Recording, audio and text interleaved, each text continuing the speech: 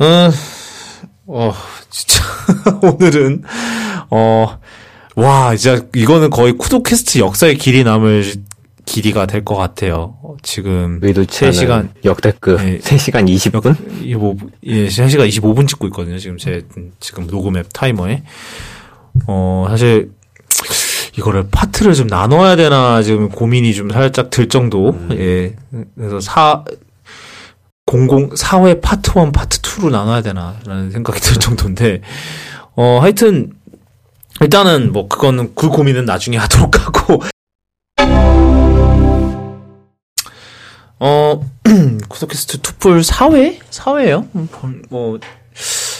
조금씩 앞으로 나가고 있는데, 저희 팔로우부터 시작을 해볼게요. 저희가 지난 회 때, 이제, 마틴 스콜세지의 마블 영화는 시네마가 아니다. 그거를 했었죠. 그래서 이제, 저희가 그거를 녹음하기 직전에 이제, 스콜세지가 뉴욕타임스에다가 남겼어요. 그래서, 그걸 갖고 얘기를 했었는데, 그러니까 이게 난리가 나게 된 계기가 이제 마틴 스콜세지가 이제 아이리시맨 개봉, 원래 넷플릭스 영화니까 넷플릭스 영화를, 넷플릭스 공개 앞서서 이제 개봉도 하고, 이런 식으로, 이제 프레스 투어 하다가 발언한 내용이었었는데, 저희가 이제 3회 녹음 끝나고 쉬는 동안에 지금 아이리시맨이 지금 국내 개봉을 한 걸로 알거든요. 이제 독립상영관 위주로 해서 개봉을 한 걸로 아는데, 지금 그래서, 시내 21이 이거를 다루면서, 또 한바탕 또 다뤘어요, 이거를. 그래서, 아이리시맨 특집해서 이제 2편이, 시네마란 무엇인가, 라고 해서, 네. 그래서 이렇게 제목만 보면은 그냥 시네마란 무엇인가 해서 뭐 이렇게 정의를 내리려고 하고 이런 기사 같은데 이게 알고 보니까 뭔고 하니까 그러니까 지금까지 여태까지 MCU 영화의 제작에 관여했던 사람들 출연자거나 아니면은 했던 사람들 의견을 쫙 그냥 모아서 이렇게 했더라고요. 그러니까 네. 시네마란 무엇인가라고 제목을 써놓고 시네마 정의 내용 하나도 없이 그냥 케빈 파이기, 카림 압둘 자바, 체리 보스만 이렇게 쭉. 예. 그래서 이걸 지금 기사라고 좀 써놓은 건가라는 그런 생각이 좀 들고 약간 그런 생각이 드는데 사실 저는 여기서 좀 보다가 좀 흥미롭게 봤던 게 이제 에드워드 노튼이거든요. 그래서 에드워드 노튼이 무슨 말을 했냐, 이 기사에 따르면. 그래서 스콜시즈의 지적은 옳다. 예를 들어 예전엔 슈퍼히어로 영화가 아닌 내 영화들을 극장에서 쉽게 찾아서 볼 수 있었다. 영화가 극장에 걸려있는 기간도 길었다. 그런데 지금은 타임라인이 훨씬 압박받고 있다. 프랜차이즈 영화들이 멀티플렉스에 접수하면서 벌어진 일이다. 의심이 여질 시 그의 말에 동의한다. 어른들을 위한 오리지널 콘텐츠를 만드는 건 항상 어렵다. 더 다양한 목적을 그 어느 때보다 많은 형태로 얘기해야 된다고 생각한다. 라고 이렇게 얘기했는데, 아시다시피 에드워드 노튼은 인크레더블 헐크에, 나왔다가 그때, 이러쿵 저러쿵 말 많아서 결국은 강판당하고, 헐크는 마크 러팔로로 대체가 됐었는데, 그러니까 그 얘기를 좀 해볼게요. 이제, 그 당시 어떤 일이 일어났었나요? 저희가 잠깐, 저희끼리 얘기할 때 좀 잠깐 얘기를 하긴 했었는데, 어쩌다가 이제 노튼이 강판을 당하게 됐나요, 그때? 이게 처음에는 노튼이 계속, 뭐라 그래야 돼? 노튼이 이제 자기가 아까 얘기했듯이 슈퍼히어로 영화가 아닌 자신이 나오는 영화가 많이 걸려 있었다라고 했잖아요. 네. 그렇기 때문에 여기서도 거의 비슷하게 본인이 감독 역할까지 하고 싶어 했어요. 그러니까 특정 장면에서는 자기가 어떻게 하고 싶어 하고 이런 것들을 좀 반영이 됐죠. 왜냐면은 아이언맨 때도 마찬가지로 얘가 마블 스튜디오 자체가 되게 체계가 안 잡혀 있던 시기여서 네. 아이언맨도 촬영할 땐 거의 다 애드리브로 진행이 됐거든요. 그러니까 노튼도 아마 비슷했을 거예요. 인크레더블 헐크 때도 각본이랑 이런 게 있을 텐데 웬만한 것들은 이제 틀만 정해줘 놓고 자 연기하세요라고 풀어놨을 건데 이제 그거를 하니까 에드워드 노튼이 자기 욕심이 생겼겠죠. 내가 많이 풀어주니까 네, 내가 내 장면을 연기할 수 있는데 뭐 남의 장면은 이렇게 해줬으면 좋겠다 뭐 이런 것들이 있었겠죠. 그러니까 아마 그 과정에서 뭐라고 해야 할까요? 그 엄청나게 자기 의견을 많이 표출을 했겠죠. 그렇기 때문에 이제 아마 인크레더블 헐크에서도 본인은 아마 그 이중인격 연기를 엄청 하고 싶어 했던 것 같은데 네. 마블 스튜디오 쪽에서는 이제 그 CG를 입힌 헐크를 보여줘야 되니까 자기네들 트레이드마크는 헐크잖아요. 브루스 배너보다는. 그렇기 때문에 헐크 쪽을 많이 더 보여주는 장면을 만들려고 노력을 했는데 에드워드 노튼은 자기 얼굴이 안 나오는 거예요. 그러니까 뭐 자기가 하고 싶은 연기가 있는데 갑자기 이제부터 CG 빌 겁니다. 자 하나 둘 뭐 이러고 있으니 기분이 나빴겠죠. 그러니까 나 안 해 이러고 이제 관두게 된 거였죠. 그러니까 이제 원래도 그 촬영하는 쪽에서는 마크 러팔로를 쓰고 싶어 했어요. 원래 헐크 역으로. 그러고 있었는데 처음부터 있었는데 뭐 아마 러팔로가 스케줄이 안 맞았거나 뭐 본인이 본인이 뭐 고사를 했거나 아니면은 에드워드 노튼이 내가 할게요 하고 먼저 계약이 됐거나 해가지고 노튼이 찍었겠죠. 네. 그러고 난 다음에 이제 노튼이 하차하고 난 다음에 그 자리에 러팔로가 이제 스케줄이 맞고 시간도 되고 이제 그 처음에 이제 뭐 노튼이랑 뭐 사이 껄끄러워질까봐 거절했다고 들었긴 했는데 노튼이 그래 너 해라 해가지고 그래 내가 할게 이러고 이제 마크 러팔로가 올라간 거거든요. 그래서 노튼은 아마 제가 보기에는 본인이 찍고 싶은 방향이 있었고 연기하고 싶은 방향이 있었는데 그게 이제 영화사랑 결국 마블 스튜디오랑 본인이랑 맞지 않았겠죠. 본인이 하고 싶었던 게 있는데 못하게 하니까. 그래서 이제 그만둔 걸로 알고 있고요. 그리고 아마 본인이 되게 많이 감독적 성향이 강한 사람이라서 아마 되게 많이 연기하려고 했을 거예요. 그리고 만약에 노튼이 그대로 어벤져스로 갔으면은 그것도 그거 나름대로 엄청 시끄러웠겠죠? 아마? 촬영 하루하루가 난관이었겠죠. 계속 참견했을 거고, 뭐, 이런, 그런 게 있었을 테니까. 네. 그래서 뭐, 하여튼, 제가 이거를 읽어보면서 느꼈던 게 결론적으로 뭐냐면은, 진짜로 뭔가 대인 게 되게 심했나 보다, 라는 생각이 들더라고요, 좀. 네. 그때 헐크 때 하면서. 그래서, 뭐, 그러니까, 에드워드 노튼이 하고 싶은 말은 그건 것 같아요. 그러니까 이러한 프랜차이즈 영화들의 그건 이제 또 다른 재미 중 하나가 이제 이게 연관점 찾고 이러는 건데, 이렇게 연관점 만들고 이건 모든 걸 빅픽처로 설계하고 이러기 위해서 이러한 이제 개개인의 이런 감독들이나 아니면 이런 제작자의 이런 의사를 무시하는 거다. 그쵸. 예, 나는 그런 얘기를 하고 있는 것 같고, 그리고 이제 저는 어른들을, 그러니까 더 다양한 목소리가 그 어느 때보다 더 많은 형태로 얘기되어야 된다고 생각한다라는 것에서 생각해보면은 그 부분을 이제 좀 스트리밍 서비스들이 좀 대체를 할 수 있으면 좋겠다라는 생각도 들죠. 물론 돈들이 남아있다는 전제하에 하는 얘기이긴 한데, 요즘 넷플릭스 보니까 돈이 요즘 부채가 계속 늘어난다죠. 네, 엄청나게 취소를 해냈던데. 네. 그래서, 사실, 그러니까, 근데, 지난번에도 얘기했죠. 지난 회 때도 얘기했지만, 결국 이게 돈이 흘러가는 곳으로 흘러가게 되는 건데, 결론적으로. 근데, 그렇다고 해서 이러한 소수의 기호가 완전히 묵살되어서는 안 되는 것도 맞죠. 그래서 그런 밸런스를 사실 이제는 영화관보다는 또 좀 이러한 스트리밍 서비스와 같은 이런 새로운 매체에서 찾는 것도 방법이 아닐까라는 생각이 드는데, 이러한 전통적 이런 류의 사람들의 공통적 특징은 또 뭐다? 스트리밍 서비스를 지독하게 싫어해요. 그래서 그 아이러니가 계속 지속될 것 같죠. 그래서 사실 이번에 아이리시맨도 스콜세이지가 극장 개봉을 해야 한다고 넷플릭스를 엄청나게 압박을 했었대요.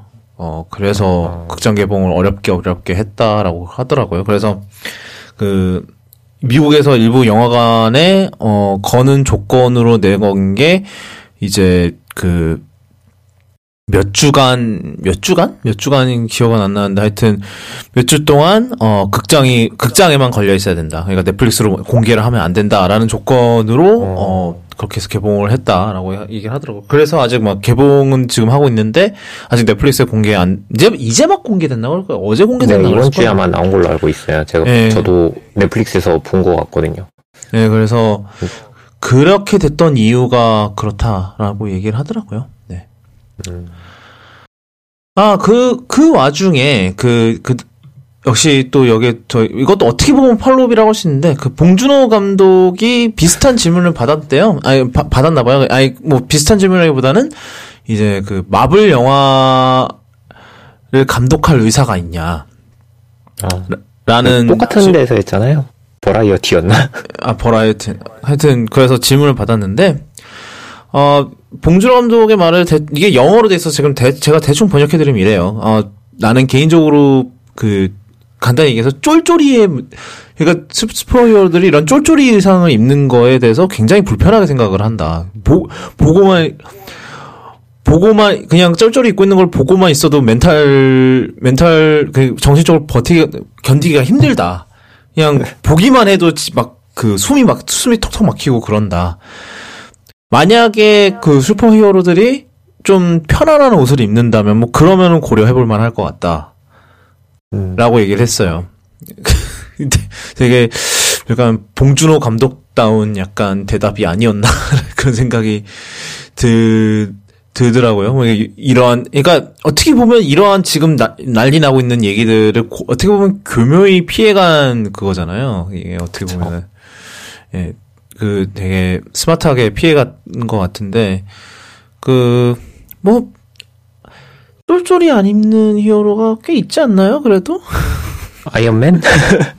그렇죠. 사실 캡틴 아메리카도 쫄쫄이는 아니죠. 그냥 거의 군복이라서 그렇지. 군복이죠, 군복. 전투복이죠. 아이언맨, 그러니까 메인 멤버 아니면 안 하겠다라는 굳은 의지. 마일스 모랄레스도 사실, 밖에는 뉴 유니버스에서 후드 입고, 바지 입고 하죠. 물론 안에는 네. 쫄쫄이었지만 어찌됐든데. 심지어 운동화도 신지 않아요? 네, 맞아요. 스니커즈 신고 있죠. 네, 하여튼, 그래요. 그래서 되게 재밌는 대답이었던 것 같아요. 그래서, 소개를 해드리고 싶었어요. 그 다음은 이제 서울,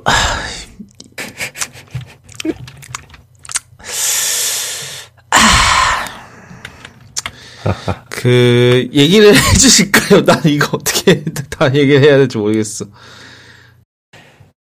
제가 가지고 왔으니까 제가 얘기를 해야겠네요.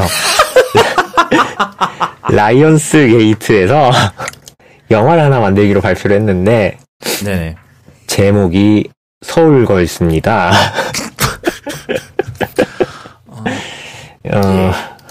네. 제작자는 피치 퍼펙트 시리즈에서 출연을 했다고 하시는 네. 누구? 레벨 윌슨? 네. 이분이 그러니까 이걸 사실 피치 퍼펙트 시리즈가 우리나라에서는 별로 네. 정식 개봉하긴 했었나요? 두 번은 했고요. 한 번은 그냥 VOD로. 그러니까 첫 두 번은 개봉을 하기는 했어요. 제가 극장에 걸려 있는 걸 본 적이 있거든요. 네네. 그러고 이제 한 편이 아마 VOD로만 서비스한 걸로 알고 있어요. 지금 그거를 쭉 보고 있는데 필모그래피를 보고 있는데 우리나라에서는 좀 알려졌을 만한 그런 게 없네요. 그나마 있는 게 박물관이 살아있다에 하나 출연을 한 게 있네요. 3편이야? 이게 2편이야? 3편 같은데? 제가 3편은 못 봤어요. 제가 2편까지만 보고. 이게 3편, 아마 이게 3편 찍고 나서 로빈 윌리엄스가 세상을 떠났던 걸로 기억해요. 이게 아마 로빈 윌리엄스 유작이었을 거예요. 제가 기억하기론. 네, 하여튼, 그러네요. 아는 게 없습니다. 그리고 캐치 캐치에 나온다고요?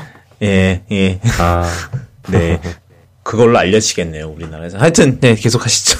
네. 근데 뭐 이분이 하여튼, 본인이 GP를 하고 프로듀싱까지 본인이 맡아가지고 서울걸스라는, 영화를 만든다고 합니다. 근데 이분이 제가 알기로는 작년쯤에 한번 휩싸인 걸로 알고 있어요. 뭐, 본인이 뭐 인생 스토리가 어떻고 뭐 이런 걸로 엄청 자기 스토리를 팔고 다녔는데, 이게 다 뻥이었다라고 이제 다들 얘기를 해가지고.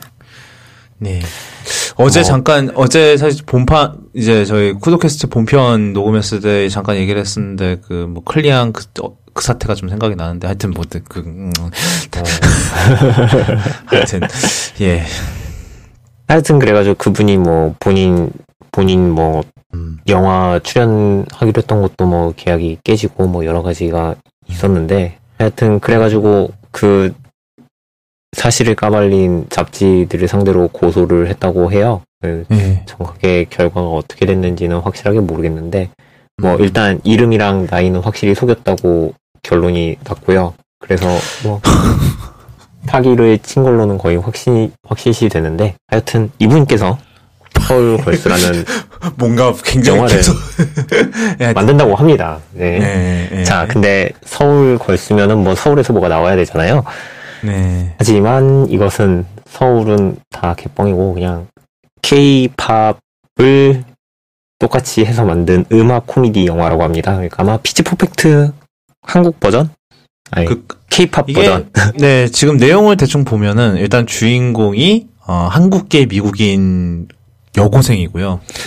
그래서 이 여고생과 그 친구들이 이제 세계 이제 가장 큰 K-팝 보이밴드 뭐 제 생각에 뭐 BTS 오마주한 것 같죠. 하여튼 그 편의를 위해서 그냥 BTS라고 그럴게요. 그 BTS의 콘서트를 하는데 그 콘서트에서 이제 앞에 축하 공연 같은 거 하잖아요. 보통 콘서트 하면은 그래서 그 무대 자리를 놓고 경쟁을 하게 되는 뭐 그런 얘기예요. 그래서 뭐 여기에 이제 조연 캐릭터로 나오는 게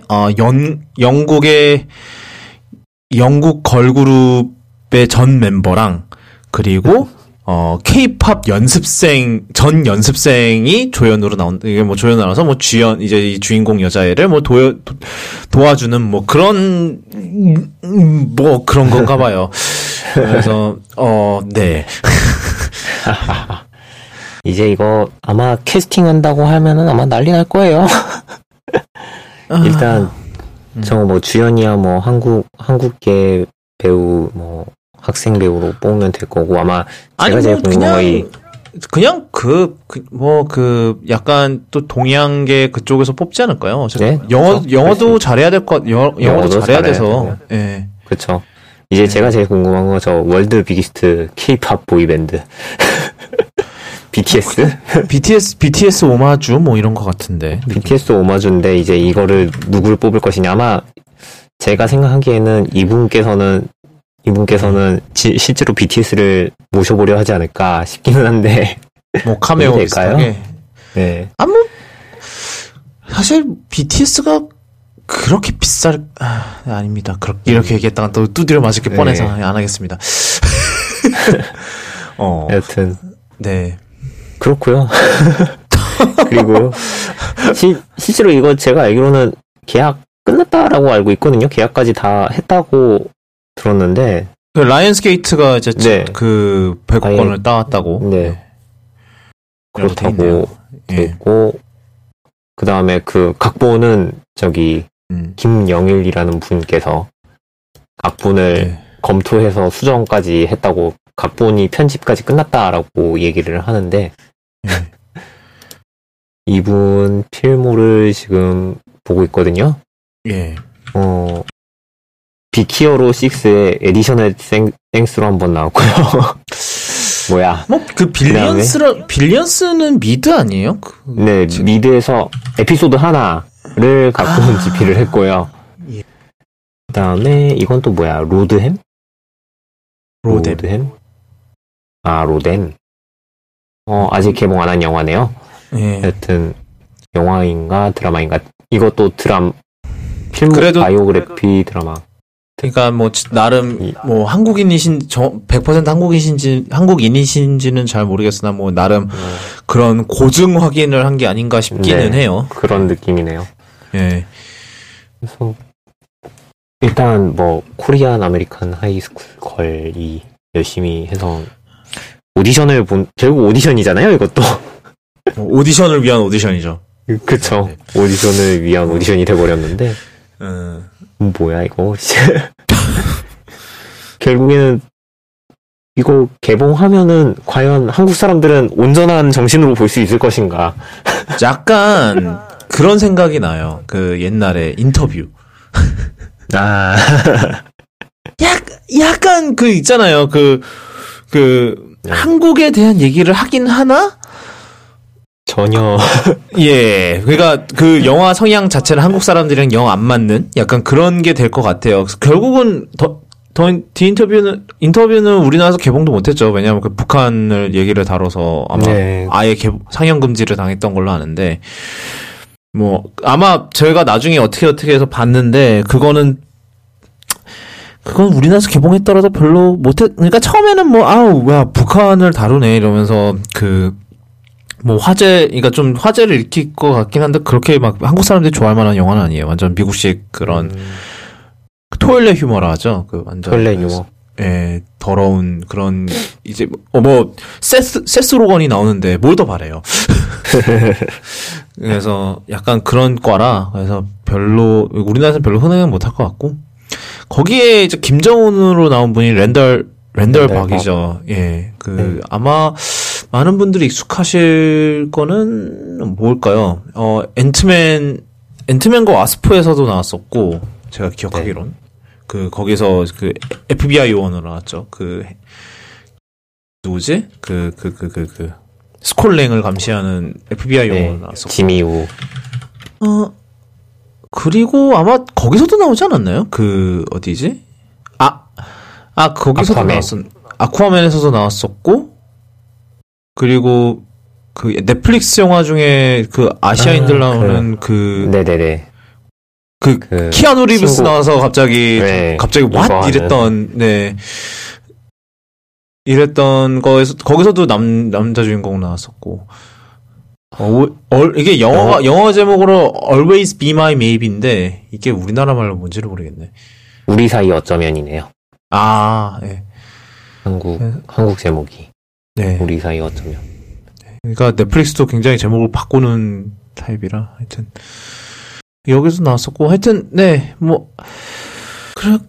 그랬고 하여튼 그래서 우리나라에서는 별로 나온다 하더라도 레벨 윌슨이 나오고 그러니까 피치 퍼펙트 이런 영화가 우리나라에서는 전혀 성공을 못하는 걸 감안을 하면은 제 생각에는 이것도 K-팝 이런 게 한다 할지라도 우리나라에서 성공하기는 힘들 것 같은 그런 느낌이 드네요. 좀. 그쵸. 예. 그 다음 소식은, 또 이 얘기를 꼭 하게 되는데, 계속해서 얘기가 나왔었죠. 이제 이번 프로듀스 101, 이제 X1 데뷔했던, 그거가 시즌이 끝나고 나서 계속 이게 투표 조작, 의혹이 계속 이제 일었고, 그래서 정말로 경찰하고 검찰에서 조사까지 했는데, 결국은, 담당 PD가 인정을 했죠. 조작을 했다고. 조작을 했다고 인정을 했고, 그 과정에서, 뇌물도 받았고, 접대도 받았고, 이런 게 다 나와서, 지금 법정 그거 됐고요. 그리고, 지금 지금 얘기 나오는 걸로 봐서는 지금 그 이전에도 좀 조작을 했던 정황이 있다라는 얘기가 있어요. 그래서, 일단은 지금 지금 이 사태에 이제 이 사태에서 이제 나왔던 아이즈원이랑 그리고 엑스원도 지금 모든 활동 중단을 했다고 하죠. 지금 특히 아이즈원 같은 경우는 11월에 원래 컴백이 예정이 돼 있었는데 지금 그것도 다 취소했다고 하죠. 네. 제가 알기로는 마이 리틀 텔레비전인가? 거기에 단체로 한번 나왔는데, 네. 그거 터지고 난 다음에 방영할 때 이렇게 아이즈원이 그 나오는 다른 사람들 사이사이에 다 앉아 있었나 봐요. 그걸 싹 지워가지고 방송을 했다고. 뭐 CG로 지운 거예요? 네, CG로 지워가지고 소파에 이렇게 다닥다닥 붙어 앉아 있는 거를 다 띄엄띄엄 앉아 있는 걸로 사람 바꿔가지고 아이즈원 싹 지워가지고 방송을 했더라고요. 요즘 우리 지상파 방송국 CG 기술이 대단하시네. 그래서 하여튼 지금 난리가 났어요. 그러니까 물론 좀 안타까운 일인 것 같아요. 왜냐하면은 네. 솔직히 말해서 여기 얘네들은 무슨 잘못이에요, 솔직히. 그러니까요. 그러니까 물론 여기에 관여가 완전 좀 직접적으로 관여된 사람들이 있을 수는 있죠. 네. 근데 일단은 뭐 결국은 윗 사람들 사실 제 생각에는 이게 PD에서 끝날 일은 아닌 것 같습니다만. 네. 더 위에서도 뭔가 있지 않았을까. 그런 이제 연예계 이런 거 사이에. 그래서, 그런 상황에서 얘네들은 뭔 잘못이야. 진짜로. 그래서 그때 프로듀스 이전 것도 이제 다 조사를 해야 된다라는 얘기가 나오고 이러다가 슈퍼스타 K까지 가겠다. 실제로 지금 시즌 1, 2는 다 저거 됐잖아요. 다 조작 인정을 했잖아요, PD가. 뭐요? 슈퍼스타 K요? 아니요. 프로듀스 101 시즌 1, 2 둘 다 했대요? 네, 조작 인정을 했어요. 잠시만요, 링크 드릴게요. 제가 프로듀스 이게 지금 저희 사회 준비하는 게 좀 오래 걸렸어요. 지금 저희 녹음 지금 몇 주 만에 하는 거죠? 한 3주 만에 하는 건가? 3주 만에 하는 것 같은데. 예, 좀 저희가 사실 이번 주에 좀 안 좋은 일도 있었고 그래서 미루다가 지금 하는데 그래갖고 지금 이게 그동안 얼마나 사건이 지금 발전되는지 저도 지금 트래킹 못 하고 있었는데 네, 지금 링크 드릴게요. 이게 지금 저거거든요. 조작 인정을 했다고 얘기를 했어요, 얘들이. 그래서 경찰에서 1, 2 조작 정황을 확인을 해서 이제 구체적인 진상 규명을 해야 된다라고 하고 그다음에 잡혀가신 안준영 PD가 1, 2에서도 조작이 있었음을 시인하면서 현재 전 시즌에 대한 수사가 이루어지고 있다라고 하거든요. 그래서 아마 시즌 1, 2는 안준영 PD는 그냥 저거였잖아요. 그냥 PD였잖아요. 네네네. 제작에 참여했던 거라 아마 그때 있었던 총제작진들까지 다 수사 대상에 올라갈 것 같아요. 일단 CP도 구속됐고. 네. 사실 CP가 이제 약간 치프 프로듀서니까 하여튼. 네, 이 사람들 잡혀간다고 끝나면 안 되는데.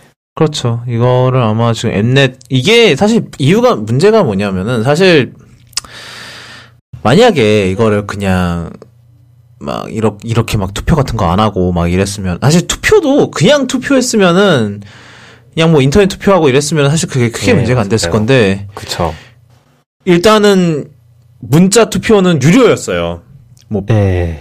100원이었어도 100원이었다 하더라도 결국 유료 투표였단 말이에요. 그래서 이제 시청자들 돈을 받고 사기를 친 거잖아요. 어떻게 보면은. 그렇죠. 사기죠, 사기.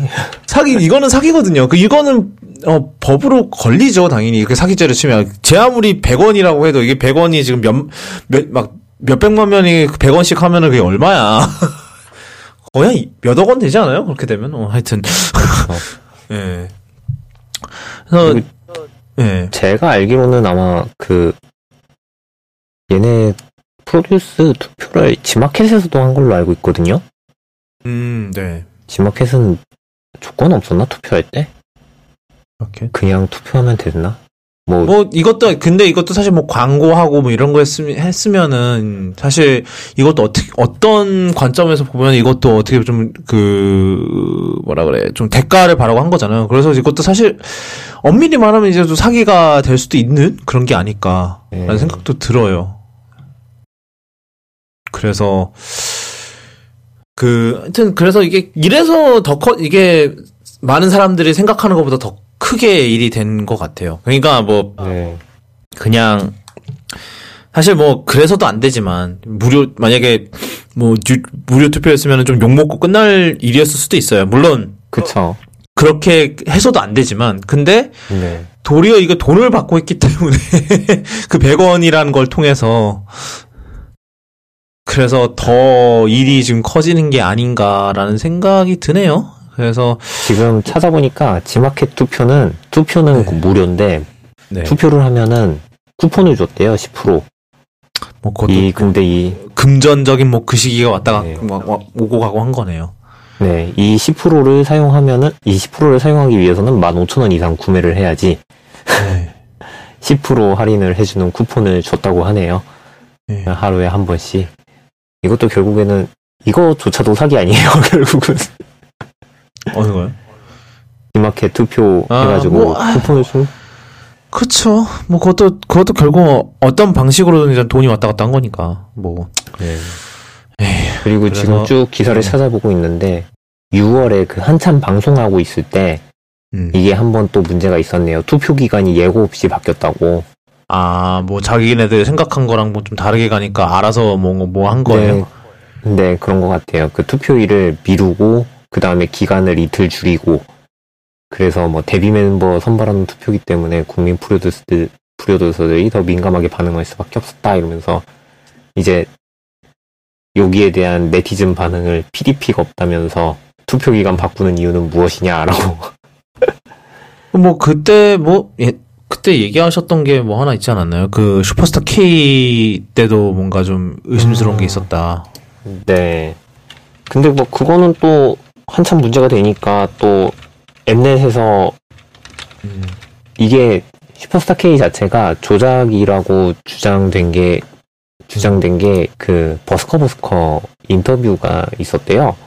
그래서 네. 이때 그 버스커에서 그 드러머 하던 브래드라는 아저씨가 그 다른 음악 전문 사이트랑 인터뷰를 했을 때 했던 얘기래요. 데뷔하고 2013년이니까 벌써 꽤 되는 얘기구나.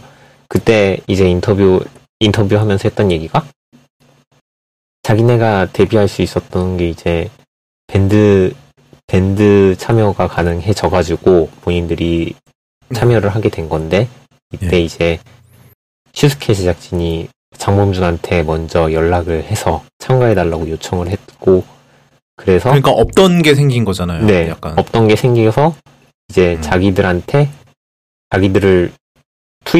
투입하는 식으로 호출을 받아가지고 참여를 하게 됐다라고 인터뷰를 하고 거기다가 이제 제작진이 우리를 2개월과 연결됐을 때 이미 2개월이 합격하고 자신들이 탈락하는 걸로 이야기를 결정을 하고 불렀는데 이제 나중에 알아서 좀 실망을 했다라고 얘기를 했다고. 그리고 매니저가 이제 결승전에서는 울랄라 세션이 우승자로 발표될 거라고 알려줬다고 그렇게 인터뷰를 했다고. 그러니까 이미 다 정해져 있는 게임이었다라는. 네, 이미 다 정해진 거라고 이제 알려줬다고. 네. 그랬는데 참 근데 이게 한참 논란이 됐어요. 뭐 여기저기 올라오고 블로그에도 올라오고 막 그랬는데 네. 이제 엠넷에서 그 본인들은 아니라고 주장을 하는데 브래드가 뭐 한국 문화를 잘못 이해해가지고 조작이라고 착각해서 뭐 그렇게 인터뷰를 했다라고 뭐 그런 식으로 얘기를 하고. 근데 놀랍게도 이 브래드라는 분 상명대 교수인가 그렇지 않아요? 제가 알기론. 네, 맞아요. 교수예요, 교수. 한국 대학 교수면 한국 문화를 모를 리가 없는데. 이게 말이 되는 소리야, 지금. 진짜. 그래가지고, 여기 찾았다. 당시 브래드는 파장이 커지자 트위터를 통해 슈퍼스타 K3에 출연할 당시 한국어와 한국 문화에 대해 자신이 잘 몰랐고 여러 가지 오해를 했다 하면서 슈퍼스타 K가 날 지원하고 도와준 것에 대해 매우 감사하게 생각한다라고 해명했다. 딱 봐도 이게 그러니까 뭐 좀 전화 받은 거죠. 전화 받은 거죠, 이거. 이거는 아니 전화 받는 게 아니라 불려나가는 거지. 엠넷으로. 엠넷에서 불렀겠죠. 그래가지고 이제 뭐 그때 뭐 합숙 당시에 뭐 강압적으로 다이어트를 권유 받았고 20대 가수들은 보톡스 시술도 받았고 뭐 그런 얘기를 했다고 하네요. 그래가지고 그거에 대해서 CJ가 사실과 다르다고 공식적으로 밝혔다고 그렇게 했는데 사람들이 이제 와서 다시 파내고 이거는 엠넷에서 다시 반응을 하지 않았네요. 그 당시의 얘기인데 이제 다시 재조명되고 그때 상황이 재조명되는 뭐 다 그런 식이죠. 네. 일단 뭐 IOI 같은 경우도 원래는 10월 달에 컴백이 예정돼 있었는데 이제 12월로 늦춰졌대요. 그래서 근데 왜냐면 아마 10월 달 때부터 그때부터 슬슬 얘기가 나오기 시작했을 거예요. 그 뭐 왜냐면 제가 알기로는 이거 그때 끝나자마자 난리가 났었거든요. 뭐 정말 마지막 회 방송 끝나자마자 조작 아니냐 뭐 이런 식으로 계속 얘기가 나왔었는데 숫자 때문에 맞다. 예, 그때 그게 시작이었죠. 득표수가 너무나도 완벽하게 맞아 떨어진다. 이게 말이 되는 거냐? 이걸로 시작을 했었어요 그때. 네. 그래서 그래서 뭐 그때 아마 좀 12월로 늦춰졌는데 뭐 그때 그때 말로는 뭐 앨범의 완성도도 문제고 전소미와 유현정이 합류하는 11인 완전체를 위한 논의 때문이라고 이제 뭐 둘러댔는데, 결국 이게 수사가 이제 슬슬 확대될 조짐은 보이니까 그거 한 거 아니냐. 살인 거 아니냐. 그래서 PD수첩에서 그걸 조사를 한 결과, MBK 연습생 2명을 넣어준다고 했는데, 1명 넣어줬어라는 발언이 나왔대요.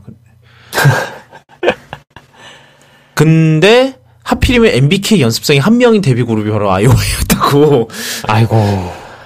이게 딱 봐도 이건 정황상으로 딱 맞게 한 거잖아요. 네. 그래서,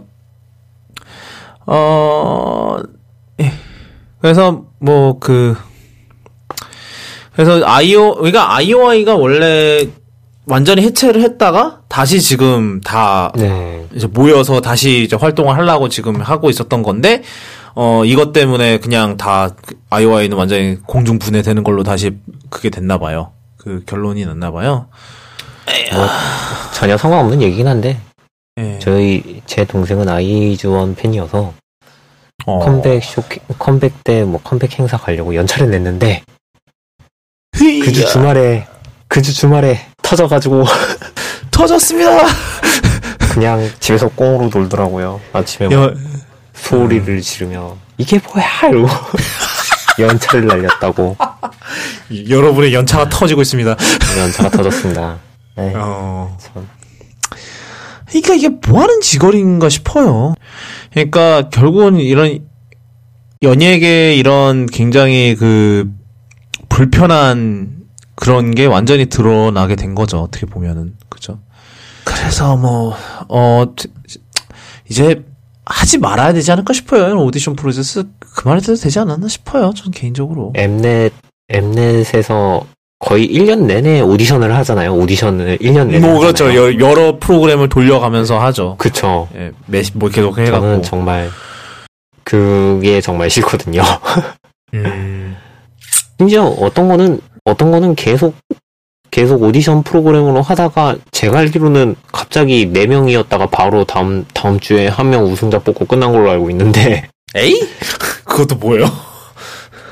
모르겠어요. 쇼미더머니구나. 쇼미더머니 올해 하는 거 프로듀스 네네. 끝나고 난 다음에 쇼미더머니를 했었나? 그랬던 것 같은데 쇼미더머니가 끝나고 프로듀스를 했나? 하여튼 그게 방송을 하다가 제가 알기로는 4명 남았다고 4명 남는 것까지 본 것 같아요. 제 기억에는.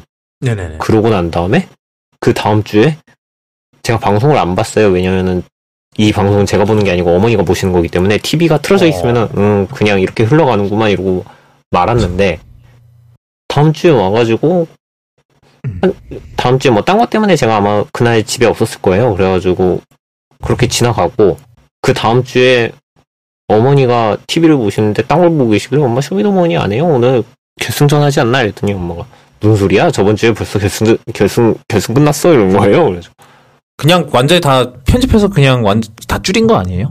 아니요, 생방송이었어요. 이게 왜냐하면 9월 27일까지 했다니까 딱 이거 끝나고 그거 했겠는데요? 프로듀스 이거 끝나고 하지 않았을까요? 프로듀스가 이걸 끝나고 있구나 그러면은. 반대구나. 그러면 아니 잠깐만. 아니 같이 했을 것 같은데요. 왜냐하면은 7월부터 9월까지 했다는데 딱 비슷한 시기 하지 않았어요? 우리 너무 이상한 거에 지금 집착하는 것 같은 느낌이 들잖아요. 네, 잠시만요. 심각한. 7월 26일부터 9월 27일까지 그 다음에 그러니까 쇼미더머니였고요. 예. 네, 프로듀스가 5월 3일부터 7월 19일까지네요. 그러면 네, 그걸 먼저 맞네요. 했구나. 네, 그걸 먼저 하고 바로 다음. 아마 그거 제 생각에는 그러니까 그러면 그런 거 아니겠어요? 이것 때문에 지금 다 터질 느낌이 되니까 확 뭐고 줄인 거 아닐까요? 야, 다 접어라. 잡아. 지금은 뭐 하나요? 이러한 그런 오디션 프로그램을 또 하나요? 지금 할 수 있나? 오디션 엠넷에선 못하죠. 엠넷은 할 수가 없지 이거. 이제는 하면 안 되지 않을까요? 잠시만요. 제가 이번 주인가 뭐 하나 시작한 걸로 알고 있어요. 잠시만요. 이거 어디야? 이건 MBN이구나. 보이스 퀸. 2019년형 주부 가요 열창을 표방한 주부대상 음악 오디션 프로그램. 네, 그렇네요. 그건 그나마 네. 뭐 딱 참가 자격이 다 정해져 있고 그러네요. 네, 네, 그 안준영이라는 분이 K2부터 계속했었네요. 슈퍼스타 K2부터. 1은 안 했었네. 그러니까 1이 제가 기억하기로는 그 서인국이었던 걸로 알고 2가 누구였나? K2가 허각. 허각. 네, 허각이요. 허각. 이분 웬만한 건 다 했구나. 댄싱 라인도 했네. 슈퍼스타 K4까지 했고. 그러니까 완전히 그 오디션 프로그램을 먹고 사신 분이네요. 딱. 네. 느낌이. 보고 배운 게 그런 것인가. 누굴 보고 배워요? 긴 말은 하지 않겠습니다. 예, 여기까지 하죠. 네. 계속 얘기해봤자 남는 것도 없고 깔 건 많아요, 우리 아직. 그 다음 소식은 해리포터 관련 소식인데 이거는 저희가 늘 하는 영화 얘기가 아니에요. 이번에 그 20주년을 기념을 해서 사실 20주년 2년 전이긴 했습니다만 그거는 일단 차치하고 20주년을 기념해서 이번에 그 새 번역 개정판이 나왔어요. 그 이제 책 이제 7권에 그래서 이거는 이제 그래서 이게 같은 출판사에서 하는 건가요? 문학수첩에서 하는 건가요? 이것도? 네, 문학동네 맞나? 문학수첩. 네. 네. 그래서 이게 사실 해리포터가 옛날부터 좀 번역이 좀 말이 많았긴 했죠. 네, 그렇게 했죠. 가장 대표적인 게 그냥, 그 주인공 이름부터 망쳐놨잖아요. 그 헤르미온느. 네. 이게 원래는 영어로는 헐마이언이라 그래야 되는데, 제가 나중에 실제 영화에서 나오는 발음을 넣든지 하여튼 할 건데. Holy cricket! You're Harry Potter! I'm Hermione Granger. I'm Hermione Granger. 그런데 이거를 그냥 헤르미온느라고 읽어서 이제는 그걸로 굳어지는 바람에 이제는 어떻게 할 수도 없게 됐죠. 더 이상. 네. 그래서 어디서는 이제 그 허마이온이라고 다시 해야 된다라고 이렇게 막 하는데 이제는 제 생각에 그건 너무 늦은 것 같아요. 그쵸. 그랬고, 네. 너무 많이 굳어버렸죠, 사람들이 이름에. 네. 그래서 물론 이제 입 닥쳐 말포이 같은 그런 아주 주옥 같은 초월 번역도 있긴 했습니다만 하여튼 그래서 이번에 이제 새로운 번역의 목표는 이러한 번역도 좀 고치고 이게 실제로 아예 새로 번역한다라는 걸 굉장히 그 홍보 포인트로 썼어요 이번에. 네, 그랬죠. 그래서 아예 박스 세트로 이렇게 쫙 나온다고 이렇게 했는데 네, 그 번역이 하필 개판. 예. 그래서 이제 어느 한 블로그에서 이제 그 마법사의 돌에서 첫 문장을 가지고 발췌를 했어요. 그래서 원서를 굳이 할 필요 있을까요? 원서도 얘기를 이제 읽어드려야 되나? 읽어드릴게요. 원서 버전. 네. Mr. and Mrs. Dudley of number 4 Privet Drive were proud to say that they were perfectly normal. Thank you very much. They were the last people you'd expect to be involved in anything strange or mysterious because they just didn't hold with such nonsense. 가 첫 번째 두 문장이에요. 이제 마법사의 돌. 그래서 근데 이게 옛날 번역에서는 어떻게 나왔냐면 프리벳과 사번지에 사는 더즐리 부부는 자신들이 정상적이라는 것을 아주 자랑스럽게 여기는 사람들이었다. 그들은 기이하거나 신비스러운 일과는 전혀 무관해 보였다. 아니 그런 터무니없는 것들은 도저히 참아내지 못했다. 괜찮은 번역. 좀 의역을 좀 했어요. 그러니까 중간에 이제 they were perfectly normal, thank you very much. 이거 같은 경우는 좀 약간 구어체랑 이게 좀 섞여 있는 건데 이거를 우리나라의 정서에 맞게 적당히 의역을 했죠. 그냥 자신들이 정상적이라는 것을 아주 자랑스럽게 여긴 사람들이었다. 그래서 괜찮은 의역. 딱히 그렇게 크게 문제가 안 될 부분이죠. 근데 그게 이게 아마 제가 알기로는 개정판일 거예요. 그러니까 두 번째 번역인가요? 그럼 이게 개정판이라는 게? 이게 개정판이 뭐냐면은 해리포터가 잠깐만요. 제가 책을 찾았습니다. 1권 책을 찾았습니다. 초판을 찾았습니다. 옛날 책이요. 나도 있나? 초판 1세 인쇄 1999년 11월 15일. 자, 찾았습니다. 하여튼 이게 뭐냐면은 저는 마법사의 돌이 없어요. 저희 집에는. 이게 그럼 한번 원래 초판 번역이 어땠는지 한번 읽어주시죠. 첫 문장 1장에. 프리벳과 사번지에 살고 있는 더즐리 부부는 자신들이 정상적이라는 것을 아주 자랑스럽게 여기는 사람들이었다. 그들은 기이하거나 신비스러운 일과는 전혀 무관해 보였다. 아니 그런 터무니없는 것들은 참아내지 못했다. 그러면은 지금 여기서 거의 비슷해요. 거는 네, 사는이 살고 있는이랑 살고 있는이 사는으로 바뀌었네요. 네. 그리고 뒤에 도저히가 빠진 것 같은데. 하여튼. 그러니까 거의 그러네요. 비슷해요. 예. 그러니까 아니, 그런 터무니없는 것들은 참아내지 못했다. 그러니까 그 개정판은 그냥 조금 다듬은 정도? 그냥 문장 다듬고 이런 정도로 끝난 것 같은데. 근데 제가 이번에 새 번역판을 한번 20주년 새 번역을 한번 읽어드리겠습니다. 프리빗과 사번지에 사는 더즐리 부부는 우리는 완벽하게 평범합니다. 그럼 이만 하고 말할 수 있어서 자랑스러웠다. 이들은 결코 그 어떤 이상하거나 신비로운 일에 연루될 리 없는 사람들이었다. 그런 터무니없는 것에는 애당초 귀를 기울이지 않았으니까. 뒤에는 그렇다 쳐요. 뒤에는 그래요. 괜찮아요. 근데 앞에가 좀 우리는 완벽하게 평범합니다. 그럼 이만. 그러니까 아까 제가 이제 영어판에서 얘기한 We're proud to say that they were perfectly normal. Thank you very much. 이 부분을 그냥 직역한 거예요. 완벽하게 평범합니다. 그런 이만. 한국에서 우리나라에서 이렇게 얘기를 안 하잖아요, 사람들이. 그러니까요. 그리고 이게 나중에 좀 보니까, 일단 여기서도 대충 보이죠. 프리벳가라고, 처음에는 이제 프리벳가라고 했는데, 프리빗가로 바뀌었죠. 이건 아마 영어 발음이 그쪽이라서 글로 바뀐 것 같아요. 여기까지는 그래요. 그럴 수 있다 쳐요. 일단은 그리고 중간에 이제 되게 해리를 싸가지 없는 애로 만들어. 여기 있다. 네. 아즈카반의 죄수에서 이제 이제 초반에 마지 이모를 이제 마법으로 이렇게 터트릴 뻔하고 이제 도망치면서 하는 이건 도망치는 장면에서 나오는 거예요. 그래서 하지만 억누를 수 없는 분노가 해리를 사로잡았다. 그는 가방을 발로 차서 열고 마법 지팡이를 꺼내 버넌 이모부를 겨눴다. 저 사람은 저래도 싸. 해리가 격하게 숨을 쉬며 말했다. 저래도 싸니까 저런 일을 당한 거야. 가까이 오지 마. 그는 문에 걸쇠를 찾아 등 뒤를 더듬거렸다. 난 갈 거야. 해리가 말했다. 할 만큼 했어.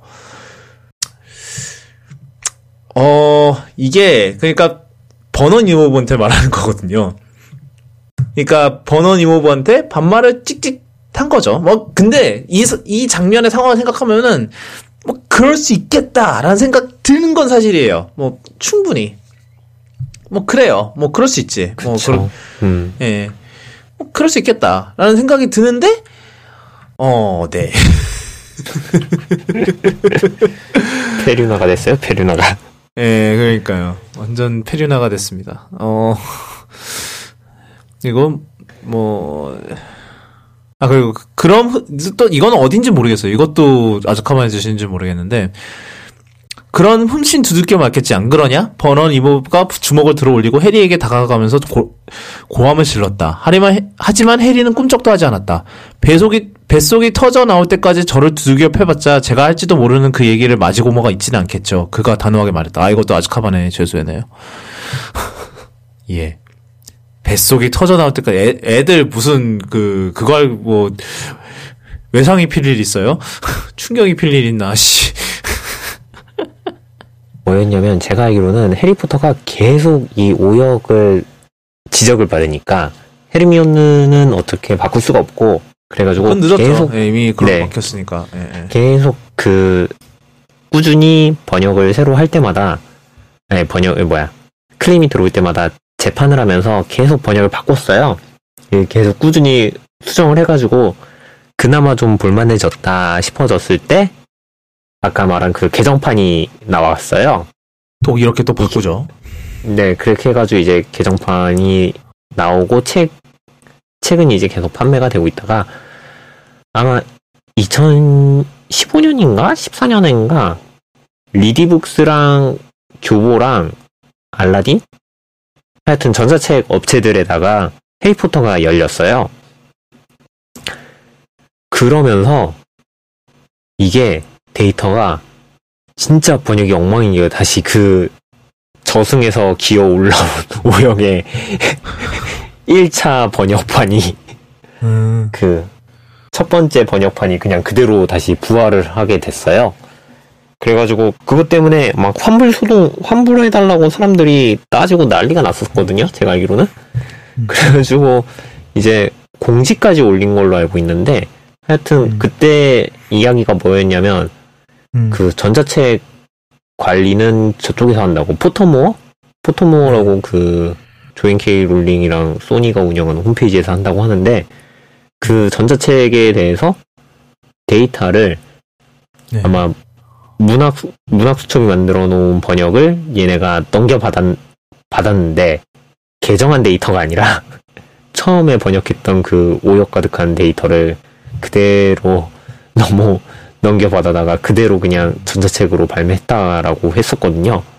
그래가지고 그것 때문에 이제 막 환불 소동이 일어나고 해가지고 이제 문학수첩에서 수정된 데이터를 넘기고 그걸로 이제 다시 고쳐가지고 리디북스가 제일 빨리 고쳤던 걸로 알고 있는데 그리고서는 지금 계속 이러고 있다가 이번에 개정판입니다. 개정판이 된다. 20주년입니다. 해놓고서는 지금 내놓은 게 이거라. 그래서 지금 뭐 이거의 번역을 맡으신 분이 신비한 동물사전 원작 시나리오를 번역하는 분이래요.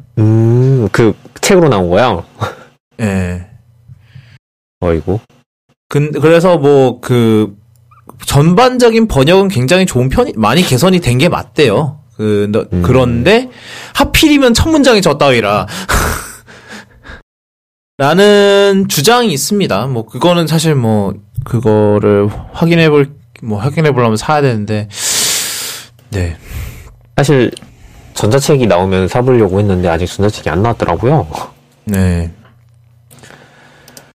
그래서 그리고 사실 좀 그러니까 예전부터 좀 봤는데 그러니까 음차로 이제 때리는 게 있잖아요. 이름이나 이런 거를 다 조금씩 바꿨더라고요. 그래서 그게 좀 어색하다라는 느낌이 좀 들기는 해요. 이게 아마 외래어 표기법에 따라서 뭔가를 다시 바꾸고 이렇게 했던 것 같은데 이게 또 조금 익숙하지 않은 약간 이런 것도 있고 그리고 이제 머드블러드라 그래서 이제 이런 슬리데린 이제 그런 이제 퓨어 블러드 이게 다 영어 표현으로 얘기하는데 그러니까 순수 혈통의 그쵸. 이제 마법사들이 이제 혼혈 계통을 이제 낮게 부르는 이제 머드블러드라는 게 있는데 원래 이게 잡종으로 번역이 됐었어요. 그런데 사실 이게 좀 틀린 번역이라고는 하나? 뭐 그렇게 틀렸나 싶기도 하고 사실 뭐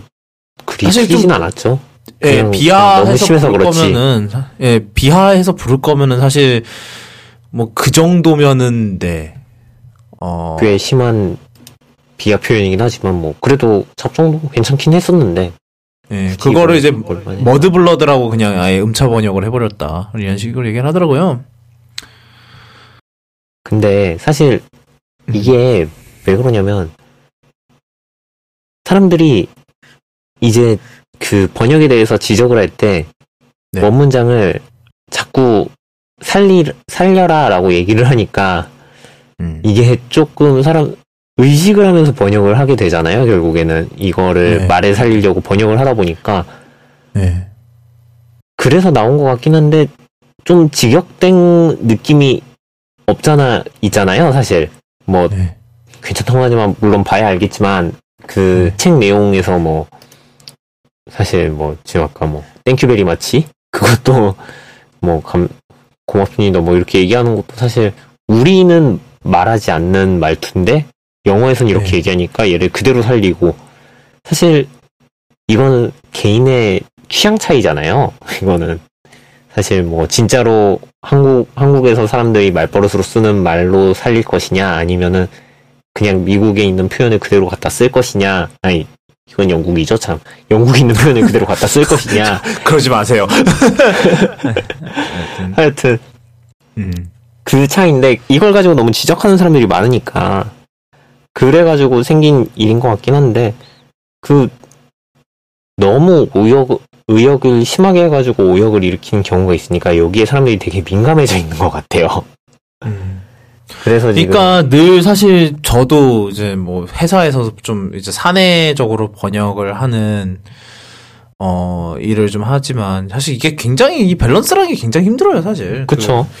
왜냐하면은 정말 그러니까 사실 뭐 이제 원서의 그런 이제 뉘앙스, 그러니까 처음에 여기 같은 경우는 조앤 롤링이 쓴 거에 뉘앙스를 살려야 된다라는 뭐 그건 또 이해를 해요. 그러니까 그러니까 저도 원서를 읽어봤으니까 뭐 그런 건 이해를 하는데 그러니까 원서의 느낌을 살리잡시고 이 한국어라는 이제 번역 타겟인 언어의 그 문화를 깡그리 무시하는 직역이 돼서는 안 되거든요. 저는 개인적으로 그렇게 생각을 해요. 그럴 바에는 그냥 우리나라의 그런 그러니까 이 해당 문화의 정서대로 그냥 그 약간 의역을 때리는 게 차라리 낫지. 그러니까 뭐 옛날에 좀 많이 논란이 됐던 부분이 옛날 영화 이제 뭐 이게 고작 한 몇 년 전까지만 해도 사실 유행어를 자막에다 쓰는 게 굉장히 유행이었잖아요. 그것 때문에 욕 엄청 많이 먹고 그랬는데, 근데 저는, 그러니까, 그런 유행어, 그러니까 그냥 시대만 지나갈 그거를 쓰는 건 잘못했다고 생각을 하지만, 도리어 생각을 해보면은, 이제 타겟 언어의 문화를 반영한 번역을 하는 게 맞다고 생각을 해요. 약간, 그러니까, 황석희 번역가 같은 경우도 사실 그런 부분에서 많이 신경을 쓰기로 유명하잖아요. 그리고 데드풀 번역할 때도 그렇고. 네. 그런 영화나 이런 거를 번역을 하다 보면 그런 해당 나라의 문화에 대해서 나오는 게 굉장히 많은데, 그거를 무작정 다 직역으로 때리고, 뭐, 최대한 이렇게 했다가는 직역으로 때려놓고 밑에다가 각주를 한 100몇 개는 달라고요. 이걸 다 설명해야 되잖아. 그쵸.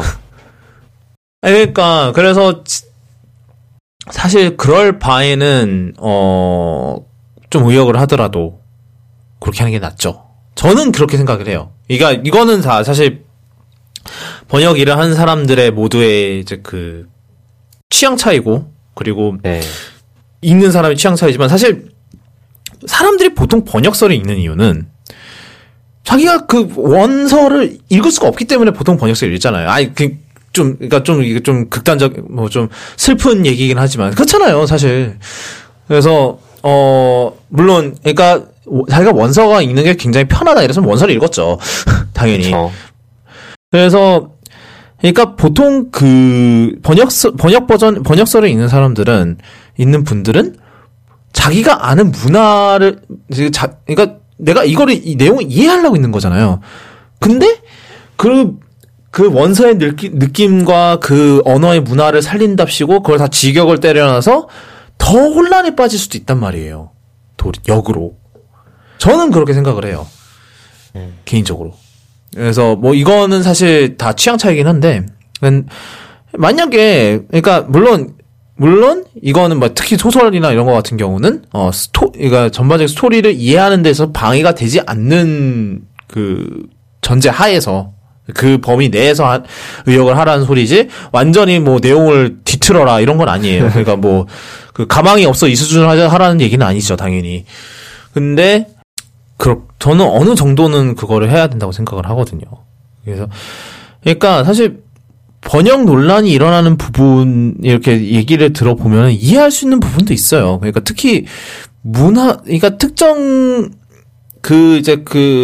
영화 그 매체가 만들어진 나라의 문화를 아는 사람들에게는 이러한 의역이 굉장히 화가 날 수는 있어요. 왜냐하면 나는 네. 이걸 이해를 하는데 자막은 완전히 이상한 방향으로 바꿔놨으니까. 근데 그 문화를 모르는 사람들이 만약에 그 자막이 직역으로 나왔잖아요? 그러면 뭔 말인지 몰라.